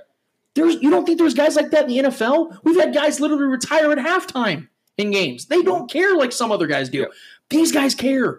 So I would much rather have my guys have that type of situation than Travis Kelce dropping two passes like that and just walking off the side of it, taking his helmet off and going and sitting down and not caring, laughing, joking, doing his thing. And for reasons not only because of how good he knows he is, but outside of Mahomes, he's the leader of this team. He is the most experienced guy in this offense outside of Mahomes, or even more than the Mahomes because he's been around longer. So he is right now one of the captains, right? So if he's, like you said, sitting on the sidelines, not giving any energy, knowing that he just blew a big play, actually multiple big plays that he could have, caught the ball and he didn't, I would be more concerned if he wasn't showing frustration, like you've said already. If he wasn't showing frustration on the sidelines, yeah, he shouldn't have touched the coach. But I think in a weird way that shows the closeness between Bieniemy and Kelce, because they know that there's no boundaries there. If there was like boundaries there and he was like, some drill sergeant, he said, yes, sir. And he sat on the bench like some kind of droid and there was no real like passion and communication there. Like me and you, dude, how many times did we get in scuffles and fights playing basketball? And I whooped your ass every time. We would throw basketballs at each other's heads. Like, dude, that's because we loved each other. Yeah, and dude, even or with Steve or some of our friends that we grew up with, we would always get in arguments and heated debates because when we were playing sports together, whether it's soccer or basketball, baseball, whatever. We all had one same agenda, which was to win the game. And Kelce knew he blew a big play, and we all had the same, we all want the same outcome. We all want to win. Kelce obviously is very focused on winning this year, and he wants to be a big part of that. And he knew he did not play well. And Bieniemy knew that too, and they both want to win just as badly. And they're both very close. They both know each other very well. And there's just going to be tension, man, and that's part of the game, especially football. I mean, there's no more heated game than football outside of maybe rugby, which is just a bunch of dudes running into each other. So, I mean, yeah. Great. Now you're going to get rugby Twitter at us, I don't care. Bring it. That's a strange game. I mean, I don't have much to add to that. it just wasn't nothing. It was part of the moment, heat of the moment. Like both said, they both want to win. They're so close. You saw the connection that they have, that they're getting in each other's faces. You know what I mean? Like, Bieniemy came up to Kelsey. It's like, hey man, like probably like telling them like, we need to make those plays. We can't just be dropping those balls. We need to, like lock up and make those. And Kelsey already knew that, so he kind of maybe didn't want to hear it or something, and just kind of shoved it. Well, they both know Kelsey can't get away with that. Yeah, something's got to be said. He knows it's coming, even though he already knows it. They got to say something. And I mean, that's part of the game, man. Like in soccer, we see that all the time. You don't want to be subbed out when the team's losing. When the game's so close, like you're drawing, and the manager pulls you out like 5 minutes till the end of the game. There's instances where the players push the coach. There's instances where they fucking cuss at each other. That's just part of the game. That's heat of the moment, man. You obviously want to be part of that team that wins the game. So with Kelsey and Bieniemy, they both want to win so bad that they were just crashing because they wanted the same outcome. Right. So I'm not thinking anything bad happened out of it. Like nothing, everything. Right. Because I guarantee you, if you ask both men and in a very candid way, would you take it back? Yes, of course they would. You really think they want to be sitting here answering questions like that when they're getting prepared for the Texans? Of course not. They don't want to be talking about this stuff. That's why I'm saying, like, it's a very heated, in the moment type of situation, and we all, like Trevor just addressed. I mean, Trevor and I are 14 months apart. And how many times me and this dude ran into each other and try to beat the shit out of each other all the time? Did that change our relationship? No.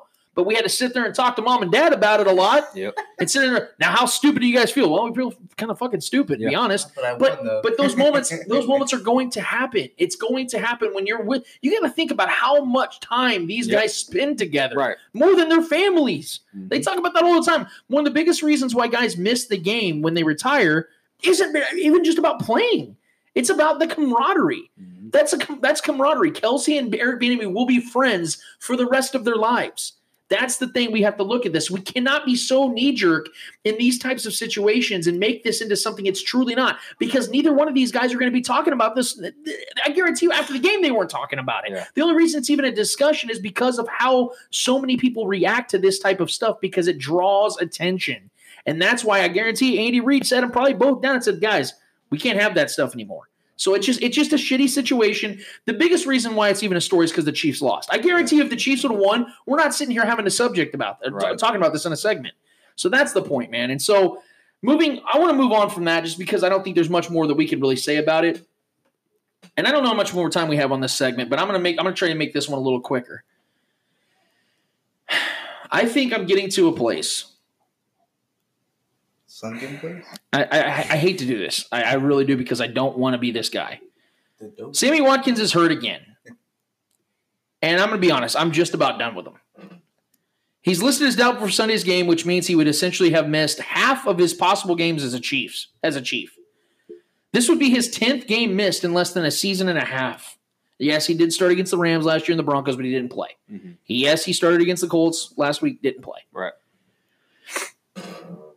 He started off this season absolutely hot with a 9-reception, 198-yard, and 3-touchdown game. I'm thinking, holy shit, Sammy Watkins is really that guy we said he was going to be.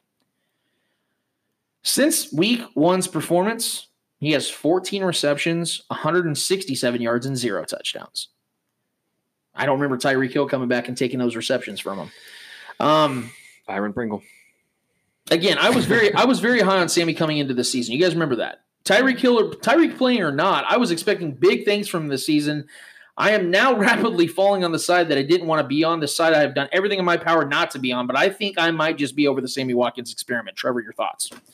Yeah, I mean, with you saying that, that means he's going to have an absolute epic second half. God, I hope. I swear, I'll hold an L for a month. You just did the positive jinx now, so now he's going to absolutely destroy your take. I will have Clay take that bit. And play it for the next 5 episodes. I don't care. I know it sucks, man.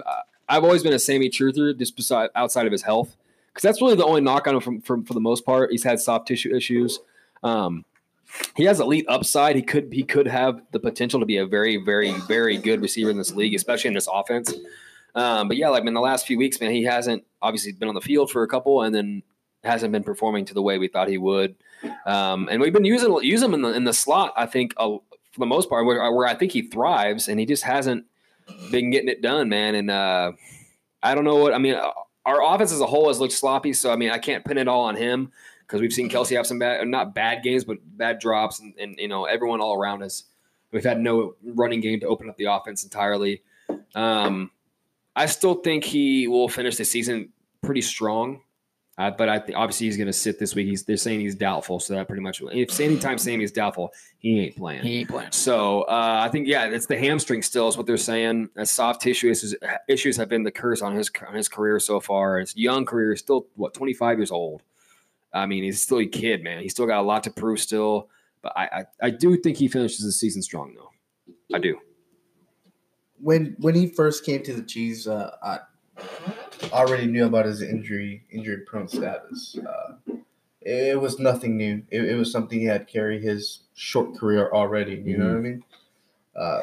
So to me, it wasn't no surprise when he missed those games his first season. Now he's missing more games. It comes to no surprise to me. The only thing that comes to a surprise to me is the price tag the Chiefs paid Sammy Watkins for him to sit out this many games.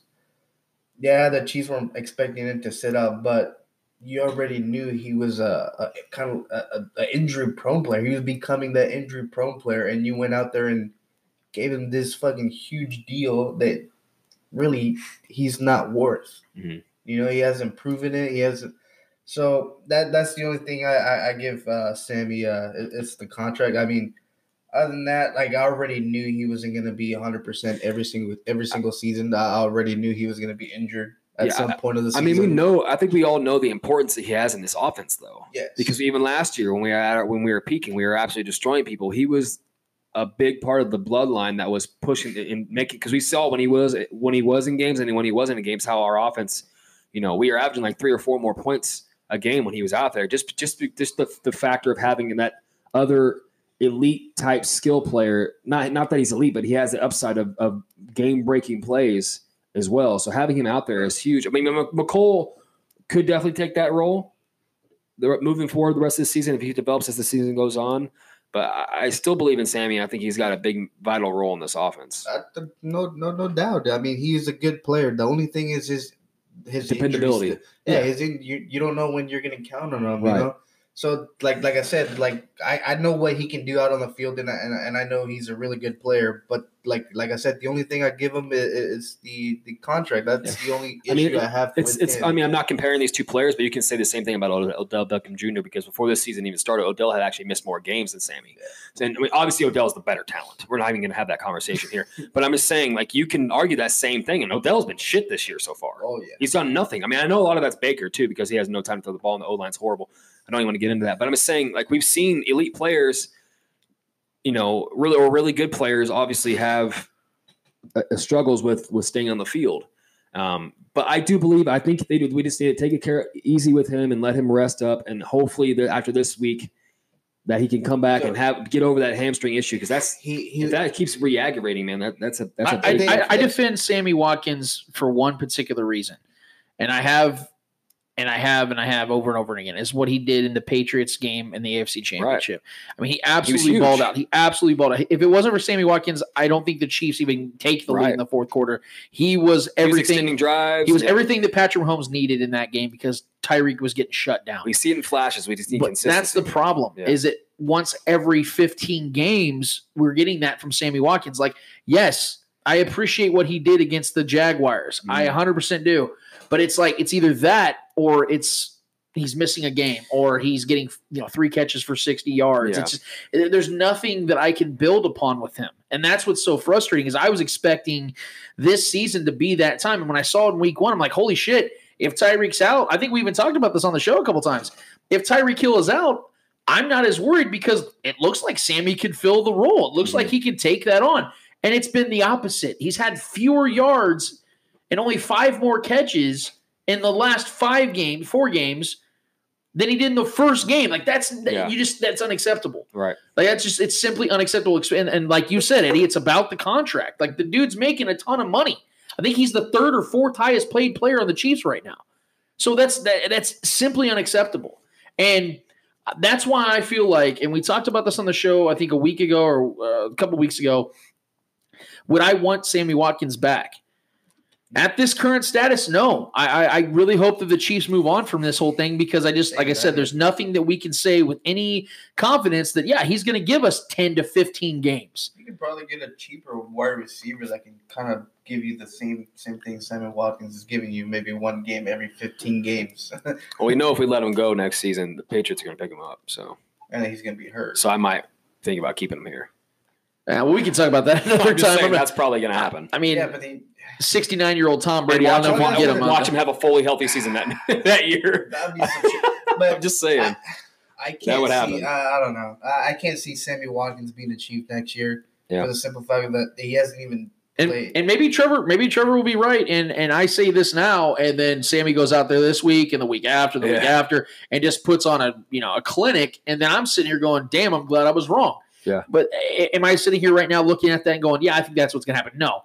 I mean, because obviously he's not playing this week, and I don't know when he's coming back because like last season we thought, it'll just be a week or two, and he ends up missing I think 7 games. Like he missed like the last fourth of the season, didn't come back until the playoffs. For the foot injury. We can't have that this year. He was limited in practice all week, right? And then he's doubtful. So it's the hamstring, man. That's what sucks. It's those are the damn things. If they rest him this week, they'll rest him on Thursday against the Broncos, and he'll probably make a return during the Packers game. Probably. Well, we shall see, man. But we're going to take a break again, guys. When we come back, we're going to hopefully have our guy Jay Binkley on because I want to get into the Frank Clark discussion a little bit.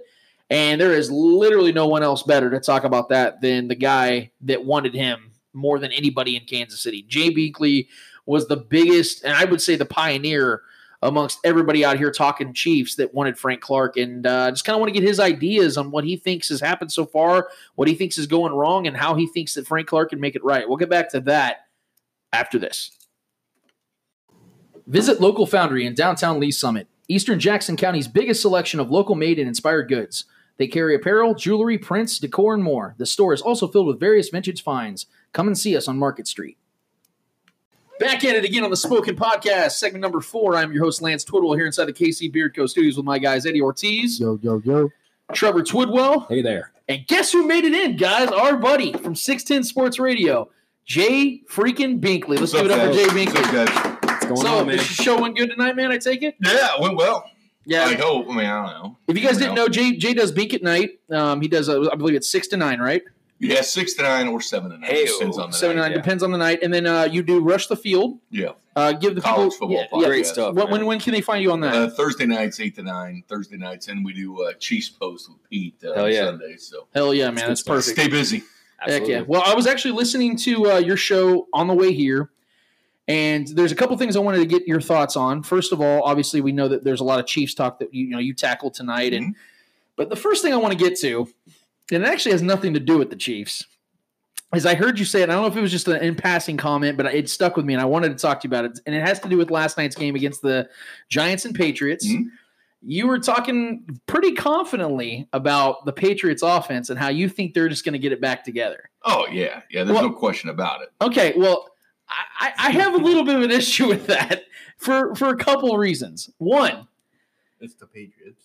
Okay, but here's the thing. Were they still like number 3 in scoring? In yes, the league? but let's put. And I'm not going to be the guy that tries to challenge. I'm not going to be the guy that tries to challenge Binkley on football knowledge. But what I will say, their schedule. Yeah. Okay, that obviously. My point is that their scoring is not primarily their offense that's scoring points. No, it's defense. Exactly. So their numbers are pretty inflated. You know what? When it comes to I'll take scoring that number offense. 1 defense. So I'll take that defense they got. That I will not debate. That defense plus Tom Brady. Those receivers. Yep. That I will not debate you on. But here's another thing. They just lost Josh Gordon. I don't know when they're going to get him back. Here comes AJ Green. Right. They're not done. They're not done. They're not done. They're going to do it. I mean, they had AB for a reason because they needed him.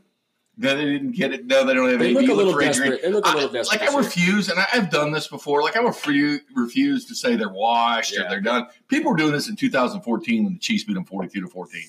And they've been in several Super Bowls since then and winning. Yeah, Brady. And then Belichick's asked about benching Brady. Right. And then all of a sudden they go out and win several Super Bowls and go to another one. I mean, they just keep doing it. So I'm far for putting dirt on that team. No, I don't want to put dirt on them. That's the last thing I'm trying to do. Especially in the AFC. I mean, clearly the cream of the crop. And we just got to talk about that, about how I think the Chiefs are still very much Super Bowl worthy for two primary reasons. Patrick Mahomes and Andy Reid, and the AFC is just that bad. Yeah. I agree with that.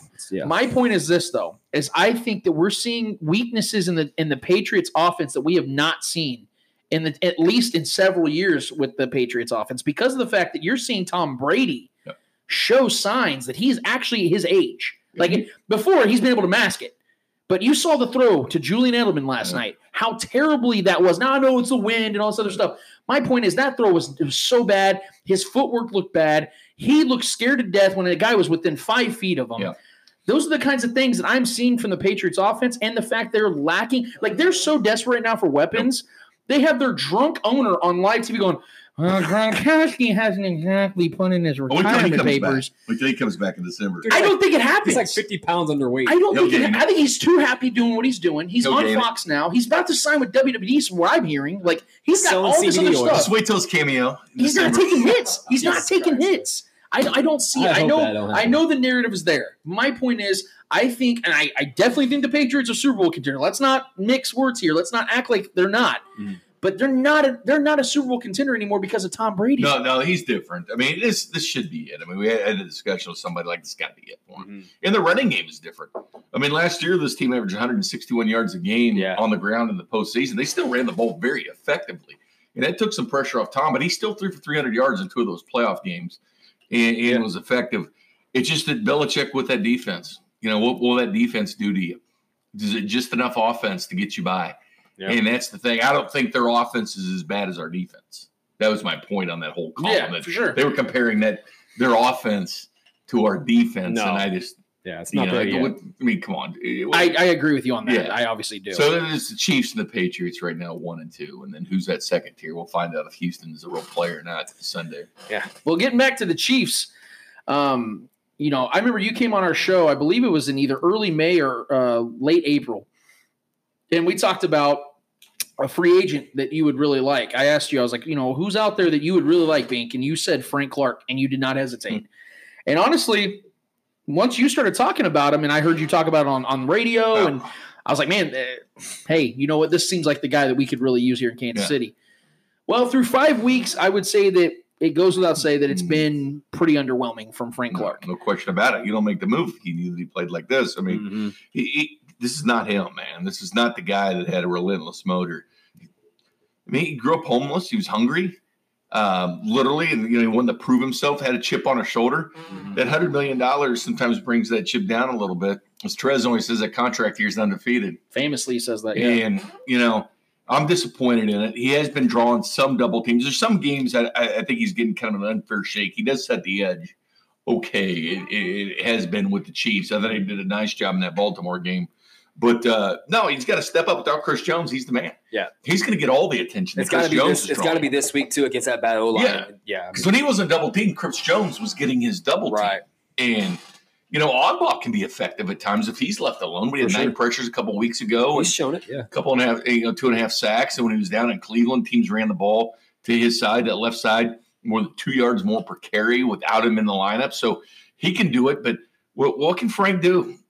He's going to be getting that attention. He did get the attention a little bit from the Colts. They chipped him with the tackle. Then they had Quentin Nelson come in and hit him. And then they had the back. And there were several times where he had that pressure, but no Chris Jones. Yep.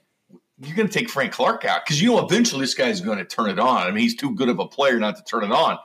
But Houston Texans give a bunch of sacks. They've got 18. That's 5th in the league. Well, Deshaun Watson's been sacked 99 times since 2017. 26 starts. Mahomes at 22 starts at 32 sacks. I mean, it's a big difference. And Laramie Tunsil makes a difference, but does he make that much of a difference? And again, they didn't give up any sacks last week, but the week before was like 6 sacks. Yeah, it's the Falcons' defense. Frank Clark, I've been saying wait patient. Give me a quarter season came. No production. Been waiting for it. Where are you at, Frank? Right. And then last game, where are you at, Frank? I want to see something this week. I want to see something this week from Frank Clark. He's got to step up. There's no other choice. Because right now, the only guy with the attitude and fire is the Honey Badger. He's the only one calling him out, saying, we got to get better. We got to get more chemistry. We got to start hitting people, defenses, and attitude. I don't hear this from Frank. I hear it from the Honey Badger. but I learned from Frank. Yeah, that's interesting you say that, because I remember during training camp, Frank was one of the more vocal players on that. Not only just the defense. He talked more junk than anybody. He's talking about gotta let our nuts hang. Yeah, he was talking. He talked junk all the time. You and I were at training camp a lot, and I heard him from the stands talking shit. So I get it. And now all of a sudden, like you said, it's all Tyrann Mathieu, which is fine with me because the dude's the leader of the defense. But Frank's just kind of gone quiet. The only thing I remember him saying on Twitter is that sacks pay the bills, or sacks feed my family, whatever the case was. That's all true, but when is it that's going to turn? And again, I'm glad I'm talking to you about this because, like I said, you were the one that really pioneered the idea of getting Frank Clark. Hindsight's 2020. Just he's probably better, to be honest with you. That's what let's D Ford. I'm not a D Ford guy, so don't ask me about D Ford. No, but Frank Clark's tougher than D Ford. Yeah, but Justin Houston, he looked good against. I could maybe buy that. Yeah. He still had a little bit, and they had a 4-3 in Indy. Got rid of him here because you're going to 4-3 and 4-3. He's still got some left in the tank. He does. Good. And maybe he's motivated for the Chiefs. I don't know. Oh, he got up on that game. He looks better than Frank does this year. That's without a doubt. So I started the show tonight talking about the loss against the Colts. It's not, for me, it's not about a loss. I can accept a loss because they happen. What I can't accept is a loss because you came out and played terrible on all three phases of the game. In a game that should have been a convincing win for the Chiefs. And so I'm hearing a lot of narratives out there about how people are saying, well, they needed this loss to wake them up. For me, if you're a Super Bowl worthy team, you don't take losses. Oh, we needed that. No. That's not what Super Bowl teams do. Patriots don't do that. You don't let teams surprise you. You don't see that. A loss is never good. It's never good. Exactly. And so I saw that and I said, man, where do the Chiefs go from here, Jay? Because of the fact that I do, again, believe they are a Super Bowl worthy team. And I do believe that they can bounce back because they are going to get healthier. But my point is how much do the Chiefs need to struggle in order for them to finally come together as a team? And I'm not just talking about the players, I'm talking about the coaches, because I think Spagnuolo deserves a lot of criticism right now because there was supposed to be this change. I'm not seeing a lot of change. I'm not saying there isn't change. No. I'm not seeing enough change because, like we talked about last week, I said Spagnuolo does make adjustments, and that's the ultimate difference between him and Bob Sutton. Yeah. But here's the thing. Just because you make adjustments doesn't mean they're good adjustments. No, and I thought Andy Reid was outcoached as well. Yep. And I have yet to say that. When you have a team struggling against man defense, change it up. They should have run the ball more. I mean, even Sean Salisbury, he comes on with Sean Vernon. I cut the clip, and I played it, and hallelujah at the end. He was saying exactly what I've been saying. I don't want to take the ball out of Pat Mahomes' hands. Right. But at 3:25 in the second quarter, he's limping. Run the football. I don't know if we trust the line, though. Well, but here's Tyreek Hill was gone, so he's out of the equation. Sammy Watkins was out of the equation. And the play-action pass became out of the equation. Right. That was the first man. And he's so good at the play-action pass that they became irrelevant because you weren't showing even the threat mix it up, of running the football. I thought that was a problem. Dave Tobe was happy with special teams, and I see the Anthony Thomas still catching the football inside the 5-yard line, and it's a head-scratcher. But as far as a loss, the Lions was a wake-up game. I actually liked the Lions game because that woke the Chiefs up a little bit. They still scored 27 points on offense. We adjusted. They had a 2-minute drill. That's what Mahomes needed. That game was more important than the Jags game, more important than the Raiders. Right. But they've got to start getting off to a better start. They need swag back. We did it all last year. You're down 10-0 to the Raiders, down 6-0 to the Ravens, down 10-0 to the Lions, down 7-3, and teams like the Jaguars, we scored 17 points in the first quarter. Mm-hmm. They ran the ball effectively. They were 5 yards a carry. Yeah. But they had 81 yards, but they had to shift in the throwing guard and Minshew so many times because they couldn't run the football because of the clock. So the Chiefs have got to get that swagger back. Mm-hmm. Yeah, I think Tyreek helps. Before you came on the show, that's exactly what I was talking. I was talking to Trevor and Eddie about is the fact that I think right now, because of the fact that I don't know if the Chiefs can really get better at this rush defense, I don't know if it's going to get any better this year. It's an attitude thing. Yeah, I think it's an attitude thing, but I also think that I think that any running back that comes against the Chiefs is going to have a pretty decent game unless I see something different. And the string of running backs that are coming are just going to get better. So they're not exactly playing the best of the big. Kerryon Johnson. He was averaging 2.6, third worst in the NFL. Exactly. I mean, we're not facing the cream of the crop. But now you're going to be facing Dalvin Cook and Aaron Jones and these other good running backs. Change. Exactly. Yep. So what I'm saying is I think right now as it's currently constructed, the way the Chiefs are playing defense, I think their best defense is like what you just said, is the offense coming out and being sharp and effective and scoring touchdowns early, especially for a matchup like the Texans. This is going to be the first offense that I think can ultimately trade blows with the Chiefs. I think they're the type of offense that can come in here and score 30-plus points. I'm not saying they will. My point is the Chiefs have to prepare for that. So they did go in there and score 2 to 3 touchdowns in the first quarter because for the last 4 straight weeks, the Chiefs have been held out of the end zone in the first quarter. That's unacceptable. That cannot happen. Take the action. Them so many years. The Baltimore Ravens and Ray Lewis, man, and Ed Reed, they dared people to run for 100 yards against them. They're like, you can't do it. You can't do it. They said you can't do it, and they didn't let them do it. And they didn't do it. And they go the full season without you letting rushing 100 yards a team. They had pride in that. They dictated the action. What you did was to counteract what they did good, and the Chiefs' offense was so good, teams were having to adjust to what the Chiefs were doing offensively. Mm-hmm. They need to get back to that swagger. And, for Mahomes, who do you have? Watkins lead the first week. And then it was D-Rob. And then it was Hardman. And then it was Kelsey. Yeah. And then it's Pringle. 5 different games, 5 different leading receivers. Great. That's great for Pat Mahomes spreading the ball around. Yeah. But he needs consistency. Yep. They need that swagger back. Tyreek Hill brings the swagger. I swear Jay was listening to the show before he got in here. Well, no, I'm just saying your home run hitter back. He makes your running game better because he diverts so much attention to that extra safety that was going to come up in the box to stop your running game. He's now helping the corner out on a guy like Tyreek Hill. Hey, D-Rob and these guys, they're okay. But Carrington had a great stat on where these guys ranked once Hill. It's terrible. It's like Sammy Watkins' 62nd reception since he's been. No one's stepping up. Right. And Hardman runs the wrong routes. Yeah. A lot of the time. And he's not there when Pat's looking for him. They need that consistency with Tyreek. They got to have weapons like Tyreek Hill and Travis Kelce. And I'll tell you what else is hurting them. And I know people were high on Damian Williams. Kareem Hunt's hurting them. Not having that stable, steady running back to go along with your weapons like Kelce and Tyreek Hill. People were high. Well, the Chiefs can have anybody run the football. That's not true. Yeah, I don't think it's true. Damian Williams, most carries he's ever had in the season is 50. He had one rush in the preseason, had a nice wheel route catch. That doesn't carry the load. We've been running through the air, man. We haven't had anybody. McCoy's been our only real true running back so far. And they said the pass protection. That's what he did. He's been great at pass protection. Yeah. There's a couple of times he's been ISO'd, and Darwin Thompson being inactive, that hurt because they might have, because of the way the line's playing, they may need more of a scattier back to create that separation. And unfortunately, Watkins, who was active, who only played 2 plays, and then you had to inactivate a guy like Darwin Thompson, who helps you more in that game. Darwin Thompson would have. He's a scat back. Yeah, that is kind of a weird thing because I do think we do. I think we all can agree that LeSean McCoy has been a great addition to this point to this team, and he's been a very nice change of pace back. And if it wasn't for that fumble, I think he would have had himself one of the plays of the game because I think the Chiefs could have scored on that drive. That could have been the Eberflow. Who knows? Yeah, exactly. And I do agree, though. I would like to see Darwin Thompson finally get an opportunity in this offense because at this point, it really can't get much worse from the backfield. It really can't. Like, we don't trust Darrell Williams can do anything of real substance.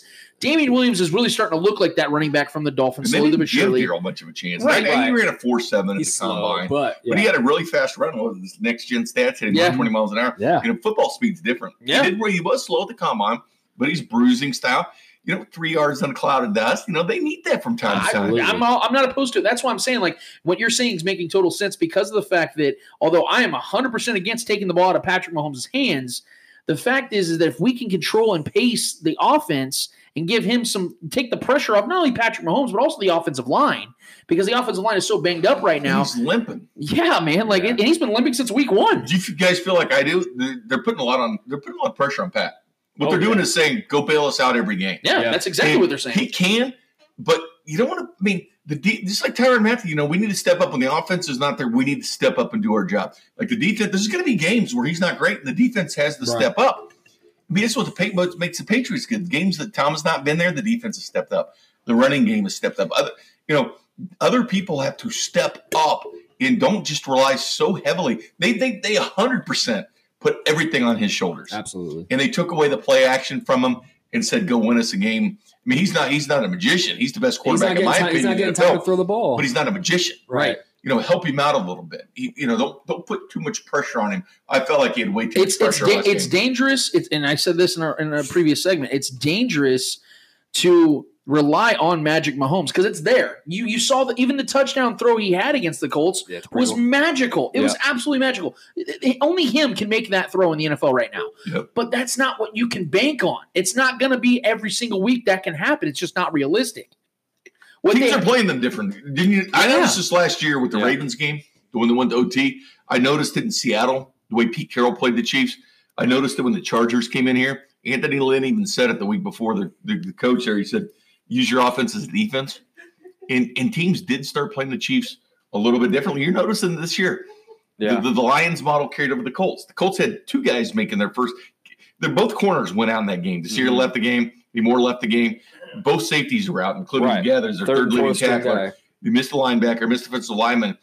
I mean, I understand what Andy's thinking. We can throw on this team, but you can run on them too. They were giving up 5.3 per going into that game. Let me ask you a question, Jay. 5.5. Yeah, the Chiefs are 5.9. Right, 5.5 going in that game. Do you believe? Because you know how the NFL, everyone's got a reputation or a way that people perceive them. Do you believe the Chiefs are perceived as a soft team in the NFL? And that's not necessarily a negative thing because they're still effective. I think it's yes. And one of the more respected teams in the NFL. But do you think that teams look at them and go, oh, I mean, they're not tough? Well, you know, guys like Fisher have been perceived like that in the past because of what James Harrison would do to him. I mean, James Harrison just he'd body him, yeah. And the way Ryan Hunter was just everybody, but used as a road grader in that game, you know, knocked on the ground. Kelsey's tough. Yeah. Tyreek Hill's definitely tough. You know, we kind of missed that Hines Ward presence at wide receiver like the Steelers, you know, tough. I believe the Honey Badger's tough. I think Hitchens at times can be. I think Frank Clark can be tough, but he's just not showing it. Chris Jones definitely can. But I think a lot of teams may see him as finesse at this time. Yep. They need to get that punch in the mouth, you know, gut check with this team. I do believe they can be nasty, but they're not playing nasty. We've been on the opposite end of that, though. We've been getting our mouth. I don't think the Chiefs were perceived as soft. That was physical. The Colts. If you ask me who was more physical, the Colts, the Chiefs, Colts 100%. Oh, yeah. Detroit for 90% of the games. Because although the defense last year was bad, I don't think they were perceived as soft, if that makes sense, because they were a very aggressive style of defense where they were getting to the quarterback. And for the majority of the season when Kareem Hunt was there, you saw that this team was not soft on the offense either. They were finesse for sure, but they didn't have – there was not a softness to them. And I feel like this year you're seeing it where they're completely avoiding the run game entirely. And their quarterback's tough as nails. Absolutely. Let's not even question it. The point is I think that teams aren't coming into Kansas City or playing the Chiefs period and thinking, shit, man, this team's going to beat us up really tough. I don't think that's the look. Because we're not a team that's winning in the trenches right now. Right. And the trenches is where your strength is built, man. And Baltimore, people used to be sore. And I know you, Bink. I know you, Bink, too. Teams like that. I know your style. You loved what the Patriots did last year. I know you've talked about it so many times. They went old school. Yep. They ran the ball in the playoffs. They played fundamental defense, and they just beat you in the face. They kept the first, second, sixth highest scoring offenses, the 10 total they points won in the first half. They won the Super Bowl with a quarterback who had 2 touchdowns and 3 interceptions in the playoffs. Shut the high-powered Rams right down. Yeah. I mean, everybody zigged, they zagged. So my question, though, Jay, the reason I bring that up is, do you think the Chiefs can win a Super Bowl the way they are? Yes, because I do believe in Mahomes. And get this team healthy, I believe they can do it. I believe they could have done it last year even with that defense. For sure. I mean, I think they would have beat the Rams in the Super Bowl. Absolutely. To be quite honest with you. Yep. Now, the Saints would have given them more of a run, I think, if Drew Brees had been there and the Saints had that call gotten their way. But I think they can win it. But you know what? Getting a shootout with them, you know, I dare teams to because that's what I was just saying. Getting a shootout with them, they want that. Yep. You know, but teams, you guys have seen Princeton play. I've used Princeton and Virginia. When they play basketball, it's frustrating. Oh, yeah. I can't even stand to watch them. Slow it way down. I can't even stand to watch them. It's so slow. This is what teams want to do to the Chiefs. They want to go Princeton. And I know Indy scored 19 points. That's what they wanted. Yep. Indy wanted that game. Keep Mahomes over on the sideline, and we'll run the football. What that 14-play drive they had?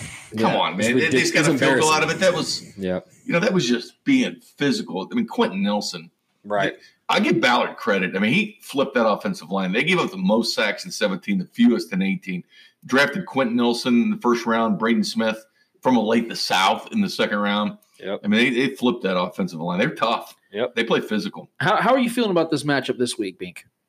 I'm actually feeling good. I think the Chiefs and just some of the things Kelsey was saying. I know people, you know, would talked about him and, you know, beating the man coverage and all this, but he talked about changing the mentality. And I like that. He had a real serious tenure about changing the mentality, kind of a, you know, and I think Mahomes is like that, you know, that cutthroat. Mm-hmm. They know how good they are. You know, they've had 2 games now that's been a little rough. Yeah. And to go 0-2 at Arrowhead to start a season, I don't see it happening. Hurts the pride, I don't see it happening. Yeah. If Houston's been way up and down, I know they look great against the Falcons, But they've had some duds this year. And the Falcons are a horrible defense too. So and you can't judge off one game. The Patriots were 1-2 last year after 3 games. True. In week 3, they were beaten by the Lions 26-10. Yeah. Week 3. And then they lost to the Titans, the exact same score. Yeah, and they got drilled by the Dolphins. Beat them. The Jags beat them. I mean, they had their duds, man. They had blowouts. The Chiefs didn't have. They've been within one score of everybody.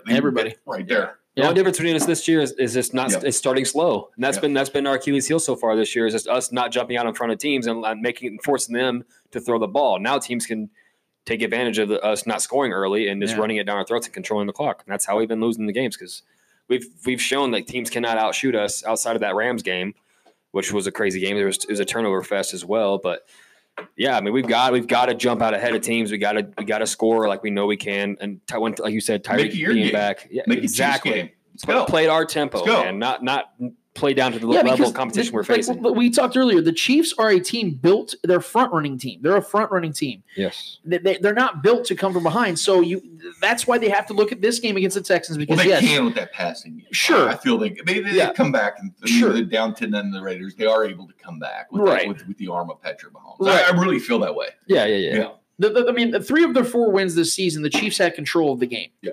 Okay, even with the Raiders, they went down 10-0. I still felt like the Chiefs were going to come back to the game. It was just a matter of time, and then they did, and they just kind of rolled through the rest of the game. The Lions game was different, and that's why I love the game too because it showed the greatness of Mahomes in a way that people weren't expecting. We were expecting him to throw 4 or 5 touchdowns every week. He didn't throw any touchdowns, but he was still just as effective and won the game for the Chiefs. When he had the ball in his hands at the end, I wanted to see it. Yeah, we were. I mean, I felt great. Yeah, and he did it. It was very good. John Elway-esque for sure. It was. But and by the way, he was never won a ring until he had Troll Davis. That's a good point. That's a very good point. And so, coming to, I'm assuming you feel good about this game also because I think you are expecting Tyreek Hill to play.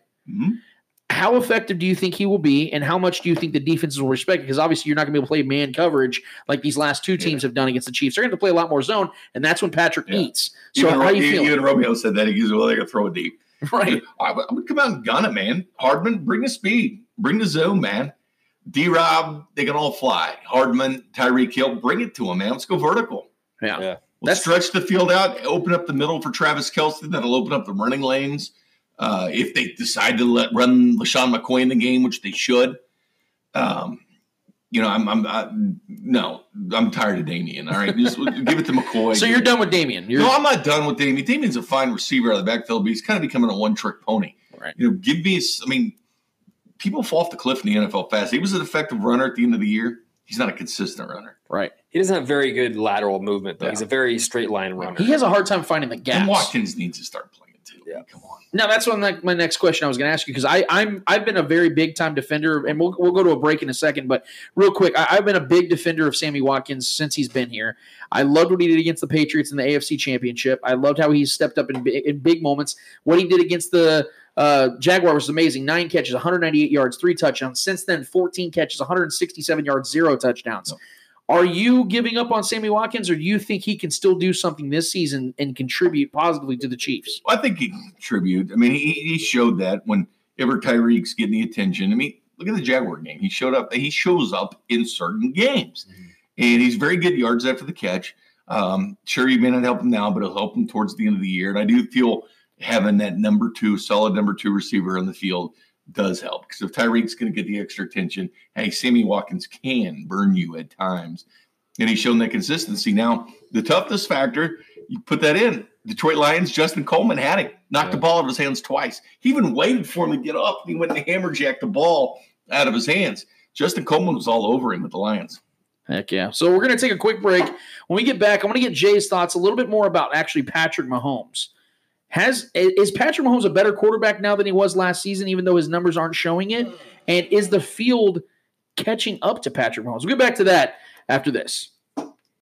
Casey Hardgoods is the brainchild of local Kansas City degenerate Scott Reinerson. Born from a passion of old materials and custom designs, specializing in reclaimed wood, burned art and signs, and upcycled leather wallets and accessories. Follow Casey Hardgoods on Facebook, Instagram, and Twitter. Back at it again on the Spoken Podcast for segment number 5. I am your host, Lance Toole, here inside the KC Beard Co. studios with my guys, Eddie Ortiz, Trevor Twidwell, what up? And 610 Sports Radio's Jay Binkley. We're doing good, man. We're glad you're here tonight, man. I think it's been at least I would say 5-6 weeks since you guys been on. I think last time Mr. Wachowski was on the show with you, but it doesn't even feel like it's been that long before the season started. Yeah, man, it's been a while. It was dead heat in the summertime, I think. But glad to have you back on, man. I appreciate you coming on after your show. Very, very kind of you. We did tease that I wanted to talk about Mahomes and the situation because it feels like all the national narratives now they're throwing new names to try to compete with him as far as a rivalry. They're still trying to find that rival. Before we get to that, though, I actually want to talk because we touched on it a little bit about the whole Travis Kelce, Eric Bieniemy situation when Travis Kelce shoved Eric Bieniemy on the sidelines. My personal viewpoint on it is it doesn't bother me at all because I played sports growing up, and I know you did too, Bink. And those are the types of situations that happen quite often, especially between two people that are very close and very competitive. I didn't look at that as a very negative thing. In fact, I don't think many people would, or if any, would look at it that way if they would have won the game. I think it's just a negative narrative that's played because of the fact that it had something to do with a loss, and Travis Kelce was frustrated, and Eric Bieniemy was a coach, and how dare he shove his coach. But a lot of people, I don't think, really understand the context of the situation. It's a violent game. These guys' emotions are high. Sunday Night Football at home. You're losing in a frustrating fashion. I'm willing to overlook this because of the multitude of situations and variables in that context. If this was some rookie guy that didn't have a good relationship with Eric Bieniemy and shoved him, a little bit of a different situation, even though I still probably wouldn't be upset about it. But I want to get your thoughts on it, Bink. I know you touched on it a little bit tonight on your show, but if you could give our listeners a little bit of your viewpoint. At least it wasn't Andy Reid. Because if it was Andy Reid, he'd be sitting this way. No shit. Maybe he's frustrated with Bieniemy and they can't beat man coverage. Right. Maybe I think Bieniemy was getting on him a little bit about ball security. I think no doubt. The problems. Pulled him out of the game. Yeah, it's never good. Here's the thing. I'm with you though, as far as the passion of the game, but. This team has shown itself being undisciplined at times. They were number one in the NFL in penalties last year by 12, number one in penalty yardage last year, fourth in penalty yardage this year. They're down the list like 8th or 10th in penalties, but 11 penalties, 125 yards. That's a sign of being undisciplined, to be honest with you. Just a little bit of sign of it because that halts drives that they're in. But I'm with you. I remember Dez Bryant getting a lot of crap when he was in Dallas and throwing a fit, but sometimes those guys just want to win. It's not just throw me the ball. It's, they want to win. And I think Kelsey's like that. And he goes and gives Bieniemy a hug. Those guys are friends. I mean, they're good companions. And, the stuff gets out of control. And sometimes guys are just hyper competitive, man. But I'll take those guys any day. I never forget, Dayton Moore made a comment one time about Giordano. And because I was always a fan of his flair and the fact that he defended his teammates and threw the ball at you or whatever. I like that. About Giordano. And Dayton said you can always, try to rein them in a little bit, but it's hard to bring that fire up. Yeah, certain people you can't bring that fire, but you can kind of tame the fire. And Travis does learn whenever he does something, a little bit. Especially now. Yeah, and he's done. He's matured. Yeah, he's matured up. He's a team leader. But I think it was more of a passion thing than anything, and it didn't escalate into anything big. They just two guys, and this stuff happens a lot. There's a lot of cameras out there. Right. A lot of cameras out there. That stuff happens more than you think. Practice absolutely. Too, man. Yeah. That's the thing is that I would to that point. I said that earlier too about how I would much rather have a guy that cares that much to where him and his coach are getting into it than the dude that messes up like Travis did twice and then goes and pouts and goes and sits down, puts a towel over his head. I would much rather have to calm a guy down. Than to have to be like, hey man, where are you at mentally right now? Like Travis is engaged. He wants to win. He's doing what he can to help his team, and he's frustrated because he's doing the opposite in that moment. So of course, him and Eric Bieniemy are going to get into it. I look at this as something that is a non-story, in my opinion. I know CDOT even tried to make a comparison on his show today about. If I push Steven Spector, I would be fired. It's a much different situation than working in radio. No offense to anybody that does.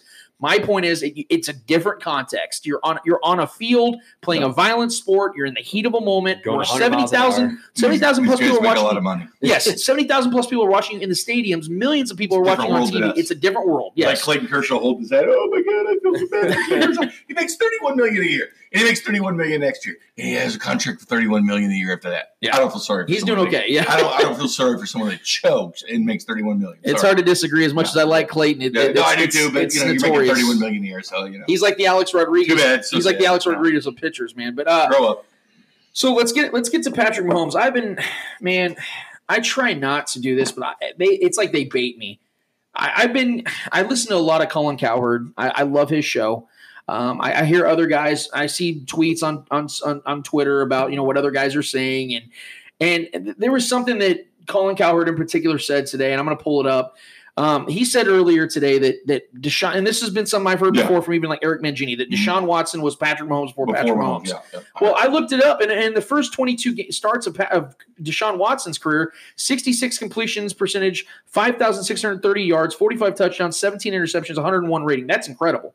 Only Patrick Mahomes in his first 22 games, 66 completion percentage, 7,212 yards, 61 touchdowns, 13 interceptions with a 112 rating. So where is touchdowns? Got 19 touchdowns in his first 7, 8 games. And I get that. Yeah, Deshaun's a baller. I don't want this conversation. I don't want when they started trying to compare Lamar Jackson to Patrick Mahomes. These guys are ballers. They're badasses. They're really, really good at football. But like Mark Schlereth said, I think you even talked about on your show, was that Patrick Mahomes is almost ruining the sport, the quarterback position, because everyone's getting compared to him, and it's just not fair. So I feel like this narrative now nationally is, well, we got to find somebody. You got to put somebody there. Oh, who's he playing this week? Okay, let's make a narrative about that guy now. He needs a nemesis. He needs his rival. That's why you see Kyler Murray getting drafted where he was in Kingsbury having a job. Everyone's college systems. I don't know how you feel about this, Bink, but I feel like this is just something that they're trying to find because Patrick Mahomes is so great, and I don't think we've ever seen anything like him. And so they're trying to find a way to make sense of it. Does that make sense? Yeah, they won that Brady meeting again. Is what they're wanting. Yeah. Build somebody up. I mean, everybody builds people up to tear them down. I mean, that's the number one thing people do. They like to build somebody up. They like to tear them down. I think Watson makes the most sense of all the ones that we've been trying to create. Well, because he's the most talented of the comparisons. The point, though, is he's got a wrong coach, though. He's got the that's the biggest thing. Coach, he gets a better offensive line. Absolutely. Put him behind that Colts line. But I think it's so premature to put these other guys in the league right now. Let's say we put Mahomes as the Brady of the situation, and you're looking for the Peyton Manning, right? Or vice versa, it doesn't matter.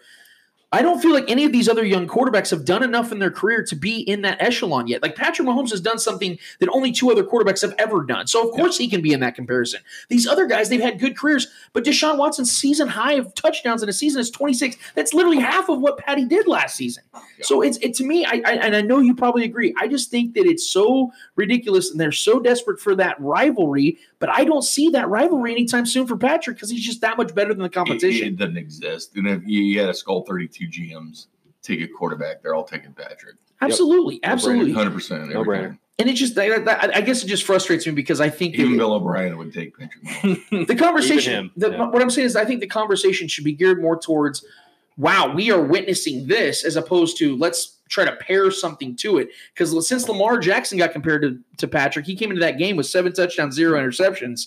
Since then, I think he has 4 touchdowns and 5 interceptions. He padded his stats against some trash teams. That's my point, though, is that when you put that pressure, you put a Patrick Mahomes type pressure on someone not named Patrick Mahomes. Yeah, right. That's not fair. You can't do it. You know, when he was at Texas Tech, they had the 128th ranked scoring defense out of 128 teams, only 128 D1 teams. I went back and looked at the max preps. His high school, his junior and senior year, he throws 50. They score 50. He threw for over 400 yards. They lost. His senior year, they scored over 60. He throws 619 yards, runs for 45. They lost. I need to pay this guy some money, B. We called it, bro. We said we knew you were going to bring up White House. You both talking White House. Haven't found the Pee-wee stats yet. Dude's never had a defense. He never has. I mean, high school, college, pro. Give the guy defense. Get him a defense, damn it. Like, what can he do with a defense? Oh. He outplayed Baker Mayfield in that game against the Sooners through 7 touchdowns. 700 yards. Yeah. I mean, loses. He loses. I mean, I talk about it all the time. I always bring it up to Eddie when we talk. Even in a win, like against the Steelers, week 2 of last year, has 6 touchdowns and wins by 5. Yeah. Like, when do you see quarterbacks throw 6 touchdowns, win by 5, and then throw 6 touchdowns against the Rams and loses? That just doesn't happen, That came for the year where he's like 4,500, 40 touchdowns, and we have a defense that he didn't have to do everything. Like 15-1. He just does Elway stuff, just come out and be accurate and get the ball down and more Peyton Manning style or whatever, get the job done and let him go ham in the playoffs. Not have to go nuts every week. Yeah. Is Patrick Mahomes right now your MVP? Do you think he's right now leading for MVP, or do you think it's so? I mean, it does change throughout the year, but at this point, I would the guy's not held under 300. Right. The guy's just going to keep doing it. Even that game in Detroit, everybody's like, well, it's a bad game. It's just the play calling. I mean, they decided to run the ball, which they should have near the goal line, but he could have easily thrown a couple touchdowns there. And he had 172-yarder called back. He would have been over 500 yards against the Raiders. Well, if Sammy holding on to the goddamn ball. Taking back. Yeah. I mean, his numbers are ridiculous. Yeah, he's on pace. Pat's on pace for over 5,800 yards and right over 36 touchdowns. Well, he hasn't had a big blow up, like a really bad. Like he's had that blow up quarter against the Raiders, but he hasn't had like one of those. You take big his left tackle out. games You take Tyreek Hill out. You take Sammy Watkins out. And he's still on pace for almost 6,000 passing yards. Blow up game could be this week, boys. That's still an MVP. If he's not an MVP, I don't know. That's I love Russell Wilson, and I love what he's been doing. You put Matt Moore in and see what they do. Right, exactly. So Russell Wilson's definitely up there. Christian McCaffrey's up there. No question. So you're expecting the Chiefs win this week? Yes. Okay, and going forward, you have full confidence that this team's going to turn it around. As far as defensively, do you see any changes going on defensively? Do you see them bringing anybody in? Like, how do you see this playing out? I still think Jalen Ramsey remains a big possibility. I mean, some of the guys are going to be like Artie Burns, maybe the corner in Pittsburgh. But there's some weird stuff going on. Yeah, it's mainly runners and corners. I mean, that linebacker doesn't exist. Jalen Ramsey, I think, still becomes a possibility because I think the price will go down. And I think the price has gone down. But New England's not done. And, you know, they lose Antonio Brown. Hey, the Chiefs are cooling off on Ramsey. They all of a sudden bring Ramsey. Oh, boy. You know, I mean, it changes the game. I mean, that's a chess match right there. I hate to keep losing the picks, the first-round picks, but he's not out of the equation because I don't think New England's done. Well, and to that New point, England might wait. To that point about Jalen Ramsey, I 100% agree with you because everything I was told, the Chiefs did offer 2 first-round picks for Jalen Ramsey. It's Shad Khan who's stepping in, and I hate it. Yeah. I hate it when owners step in. Yep. You hire general managers, you hire VPs, you hire coaches to run your. I get it. My point is, you're going to lose him anyway. Yep. He didn't want to play. He doesn't want to play with you. You're going to lose him for nothing next year. Going into the season, he's having kids just to have kids.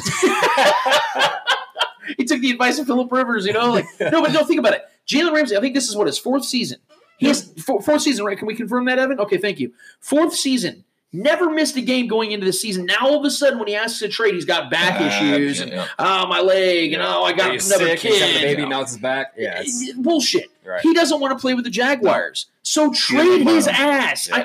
I know, and I said this on our earlier episodes. If Gardner Minshew wasn't Gardner Minshew, I think Jalen Ramsey's already traded because the Jaguars wouldn't be in a situation where they can make the playoffs. Yeah. So I get the idea of wanting to hold on to him. The point, though, is he doesn't want to be there. So trade him because he's not going to stay with you. You can offer him the max contract. You can offer him the big money. It's not about the money. Jalen Ramsey has said it several times on his podcast that at the end of the day, it's about happiness and winning. I think the Jags are caught up in the Gardner Minshew mania. They've won a couple games. I mean, I'm bought in too. He's good. He's a good player. Look at the division, and they think, it's winnable. Absolutely. You know? Yeah. So that's why I don't blame the owner for not wanting to trade him. I mean, they look at themselves having a chance. But I agree with you. I do think the price is going to come down. More rushing yards per game, though?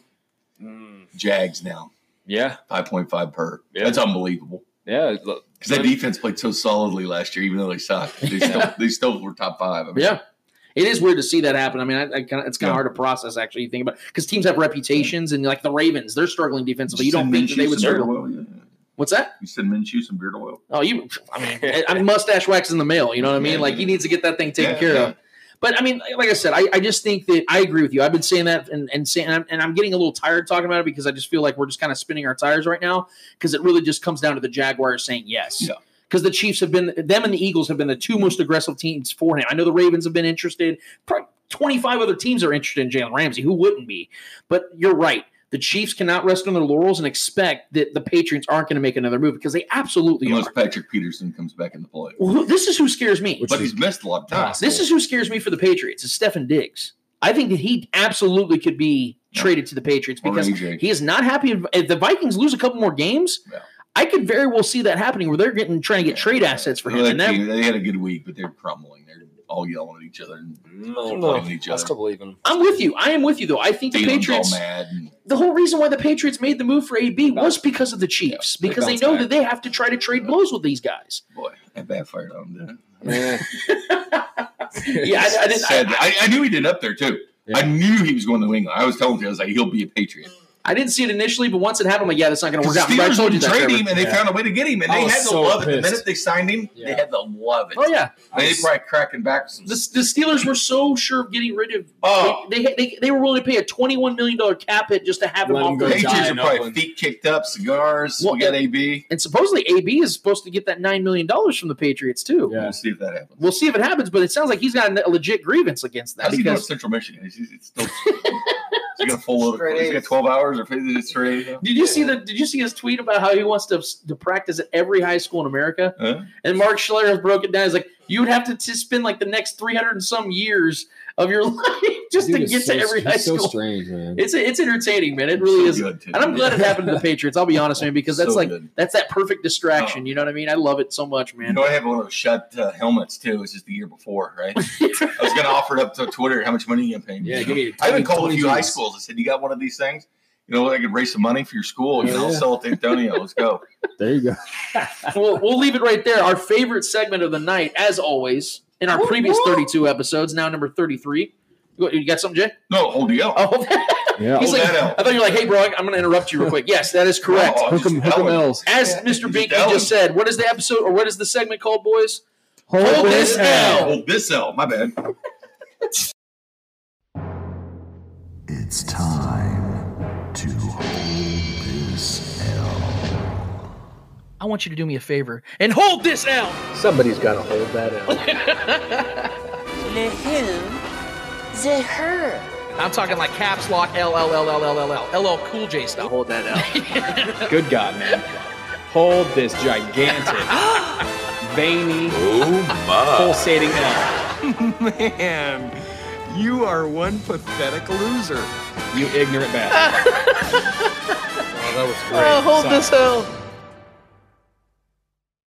Hold This L, brought to you by KC Beard Company. Since 2014, Kansas City Beard Company has been providing you with skin and beard care products handcrafted with 100% organic ingredients. Visit them at kcbeardco.com and social media on Facebook, Instagram, and Twitter at KC Beard Co.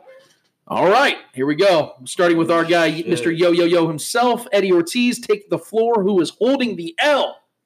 For me, who's holding the L is going to be Richard Sherman. Good one. Good one. Did you guys connect? Yeah, the same one as me. Good one. Oh, it happened. I told you it was going to happen. I'll collab with you on this one. Say yours in Spanish, Eddie. You're going to come on national TV and say that Baker Mayfield disrespected you and did not want to give you a handshake before the game. And then, what do you know? About an hour or 2 hours later, a fucking video surfaced online of Baker Mayfield shaking hands with none other than Richard Sherman. All of them. They're all complaining about it. Except for Kittle. And so, I mean, I don't know what else can you say about that. Supposedly, Richard Sherman said that he did it to he made it up supposedly to hype up the team to give them an edge. And then it was that he didn't do it the second time. Right. He didn't run. It's just like, I'm surprised Mayfield didn't tweet out that video too. Right. Mayfield, he took the high ground. I was shocked. Mayfield I was shocked about that. Mayfield likes digging in the dirt a little bit. I kind of feel like Baker was like, look, he made himself look like an ass. I don't have to say anything. He did it all himself. All he said is, I know what I did. I'm surprised he shut his mouth that way. He's so deep in the grave right now. Baker's growing up right in front of us. Yeah, Baker's getting shit on left and right now though because he's so arrogant for no reason right now. So. But this was a win for him. Yeah, definitely a win for him. Absolutely, that's why the L's going to Richard Sherman. He looks like a dumbass. Dick Sherman literally just handed that to him. I mean, I love Richard Sherman. I've always loved the guy, but yeah, that was strange. I don't to know say why the least. why he knows there's cameras everywhere. That Twitter every went off on a rampage thing. after he said I think it's because Baker is one of those guys that just rubs people the wrong way. Oh, absolutely. So naturally they want that smoke with him, like they want to have an issue with him and cause some issues. Yeah, he's Temptation without Jesus. Richard Sherman is such a good trash talker. Well done. Richard Sherman is such a good trash talker. You would have thought he would have came up with something better than that because cameras tell everything. Exactly. You would have thought dude, we're going to see it eventually because once you make the accusation, everyone's like, let's see the video. Let's find the video. Kind of stole the thunder from Bosa doing the things. Yeah. That was funny. Yeah, let him have his moment, man. He kind of took away from Bosa's flag dump. That was a great moment. I definitely enjoyed that. But, all right, well, Baker Mayfield, go ahead. Or I'm sorry, Richard Sherman, Dick Sherman, go ahead and hold this L. And Baker Mayfield, too. Might as well. Yeah, throw him in there. Fuck it. Mr. Binkley, who got? My hold this L is Carlos Hyde. former running back of the Kansas City Chiefs, who claimed that he didn't hear from Andy Reid or Brett Veach. He heard from Mystery Man. He goes, you know what? It's getting real personal now. Neither one of them, Reid or Veach, called me. Somebody I've never spoke to called me. It was like we just traded you to the Texans. I thought it was a joke. I didn't know who called me. I didn't know who this guy was. Still didn't know him. Would you at least ask who you? Do you take a call and say you've been traded, or do you say who are you? Then call the GM. Call Veach. I'm sure you had his number. Call Veach or Reid and said, "Is this true? Was I traded or not?" What just happened? He's using this for motivation. And I think Andy Reid had nothing but good things to say about Carlos Hyde. Maybe he should have kept him. Who knows if he's going to go off this week or not? I mean, they do average 120 yards rushing, but come on. This is a business, man. Andy Reid, Brett Veach don't have to call you, but at least know who's on the other line. Hell, you could call me, Lance. And then I go, hey, Jay, you've been fired. I'd be like, okay. If I ask who you were, I would ask who you were. I might have to do that now. Hey, Jay, you've been fired, bro. Who the fuck is this? Yeah. Lance, I have your number, jackass. Pack up your cubicle. Hey, I wonder, here's my question. Here's a theory. I wonder if Richard Sherman told Carlos Hyde to say that. You know, like, hey, man, I'm taking L's this week. You might as well join me. You know what I mean? Like, lie about some shit. And he finishes up with, I never spoke to that called me and told me that I got traded to the Texans. So, yeah, I'm more amped up for this game. Who called him? Did you call him? Did you trade him? I guess this Mystery Man. I did call a Texas number, but I want to know. I was trying to pay a bill. It's who traded me. Maybe I actually called Carlos Hyde. I'm trying to trade some stocks here. I got traded. You're fired. You're fired. So the Chiefs saw that he got traded on TV. Like, I guess we can trade him. We're going to cut him anyway. So I'm going to all over Twitter. So Carlos Hyde, go ahead and do my guy Binkley a favor and hold this IL.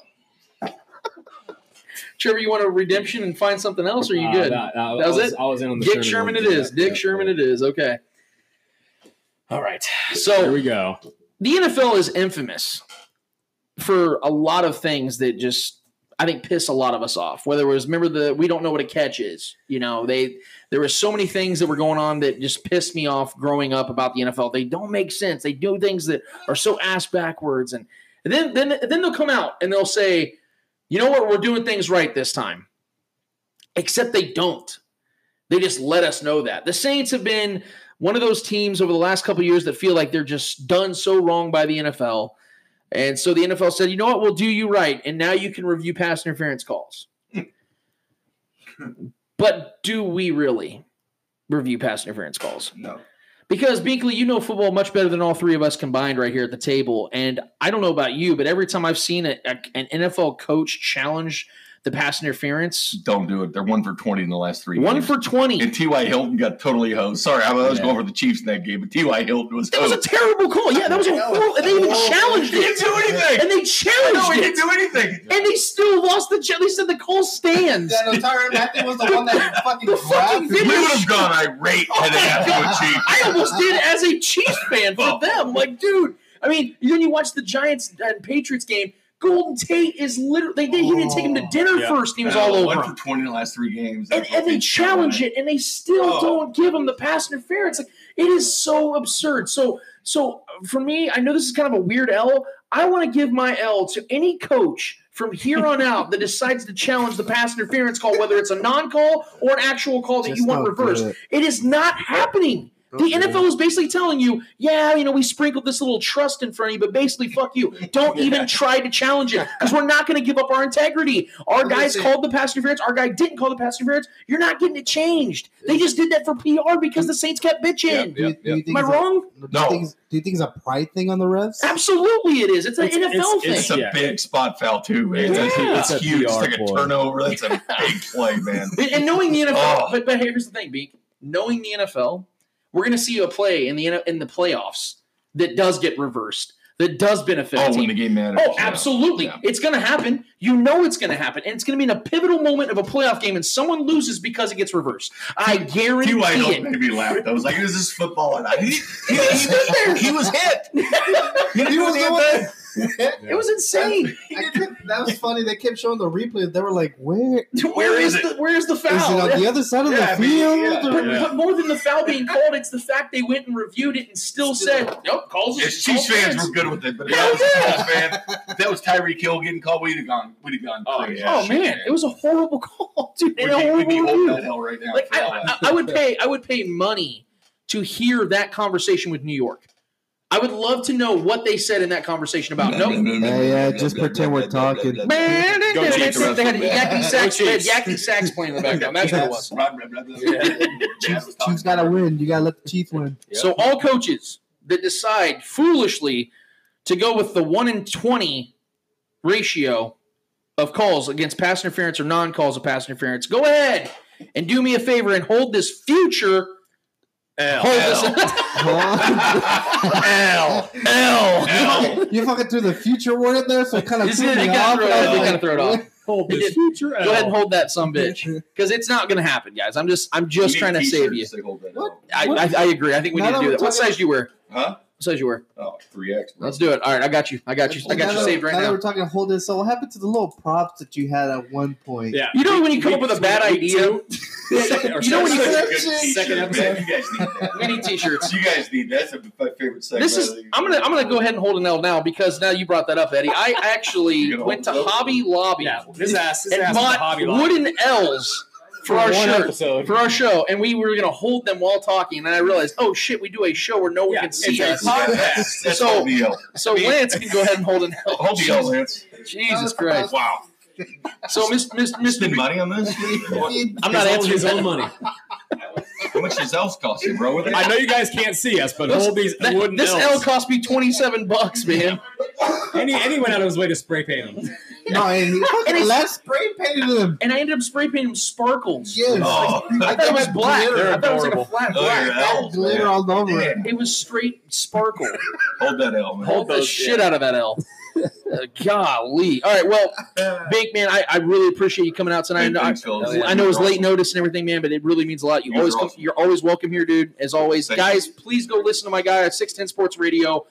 Bink at night, 6 to 9 or 7 to 9, depending on what the schedule is throughout the week.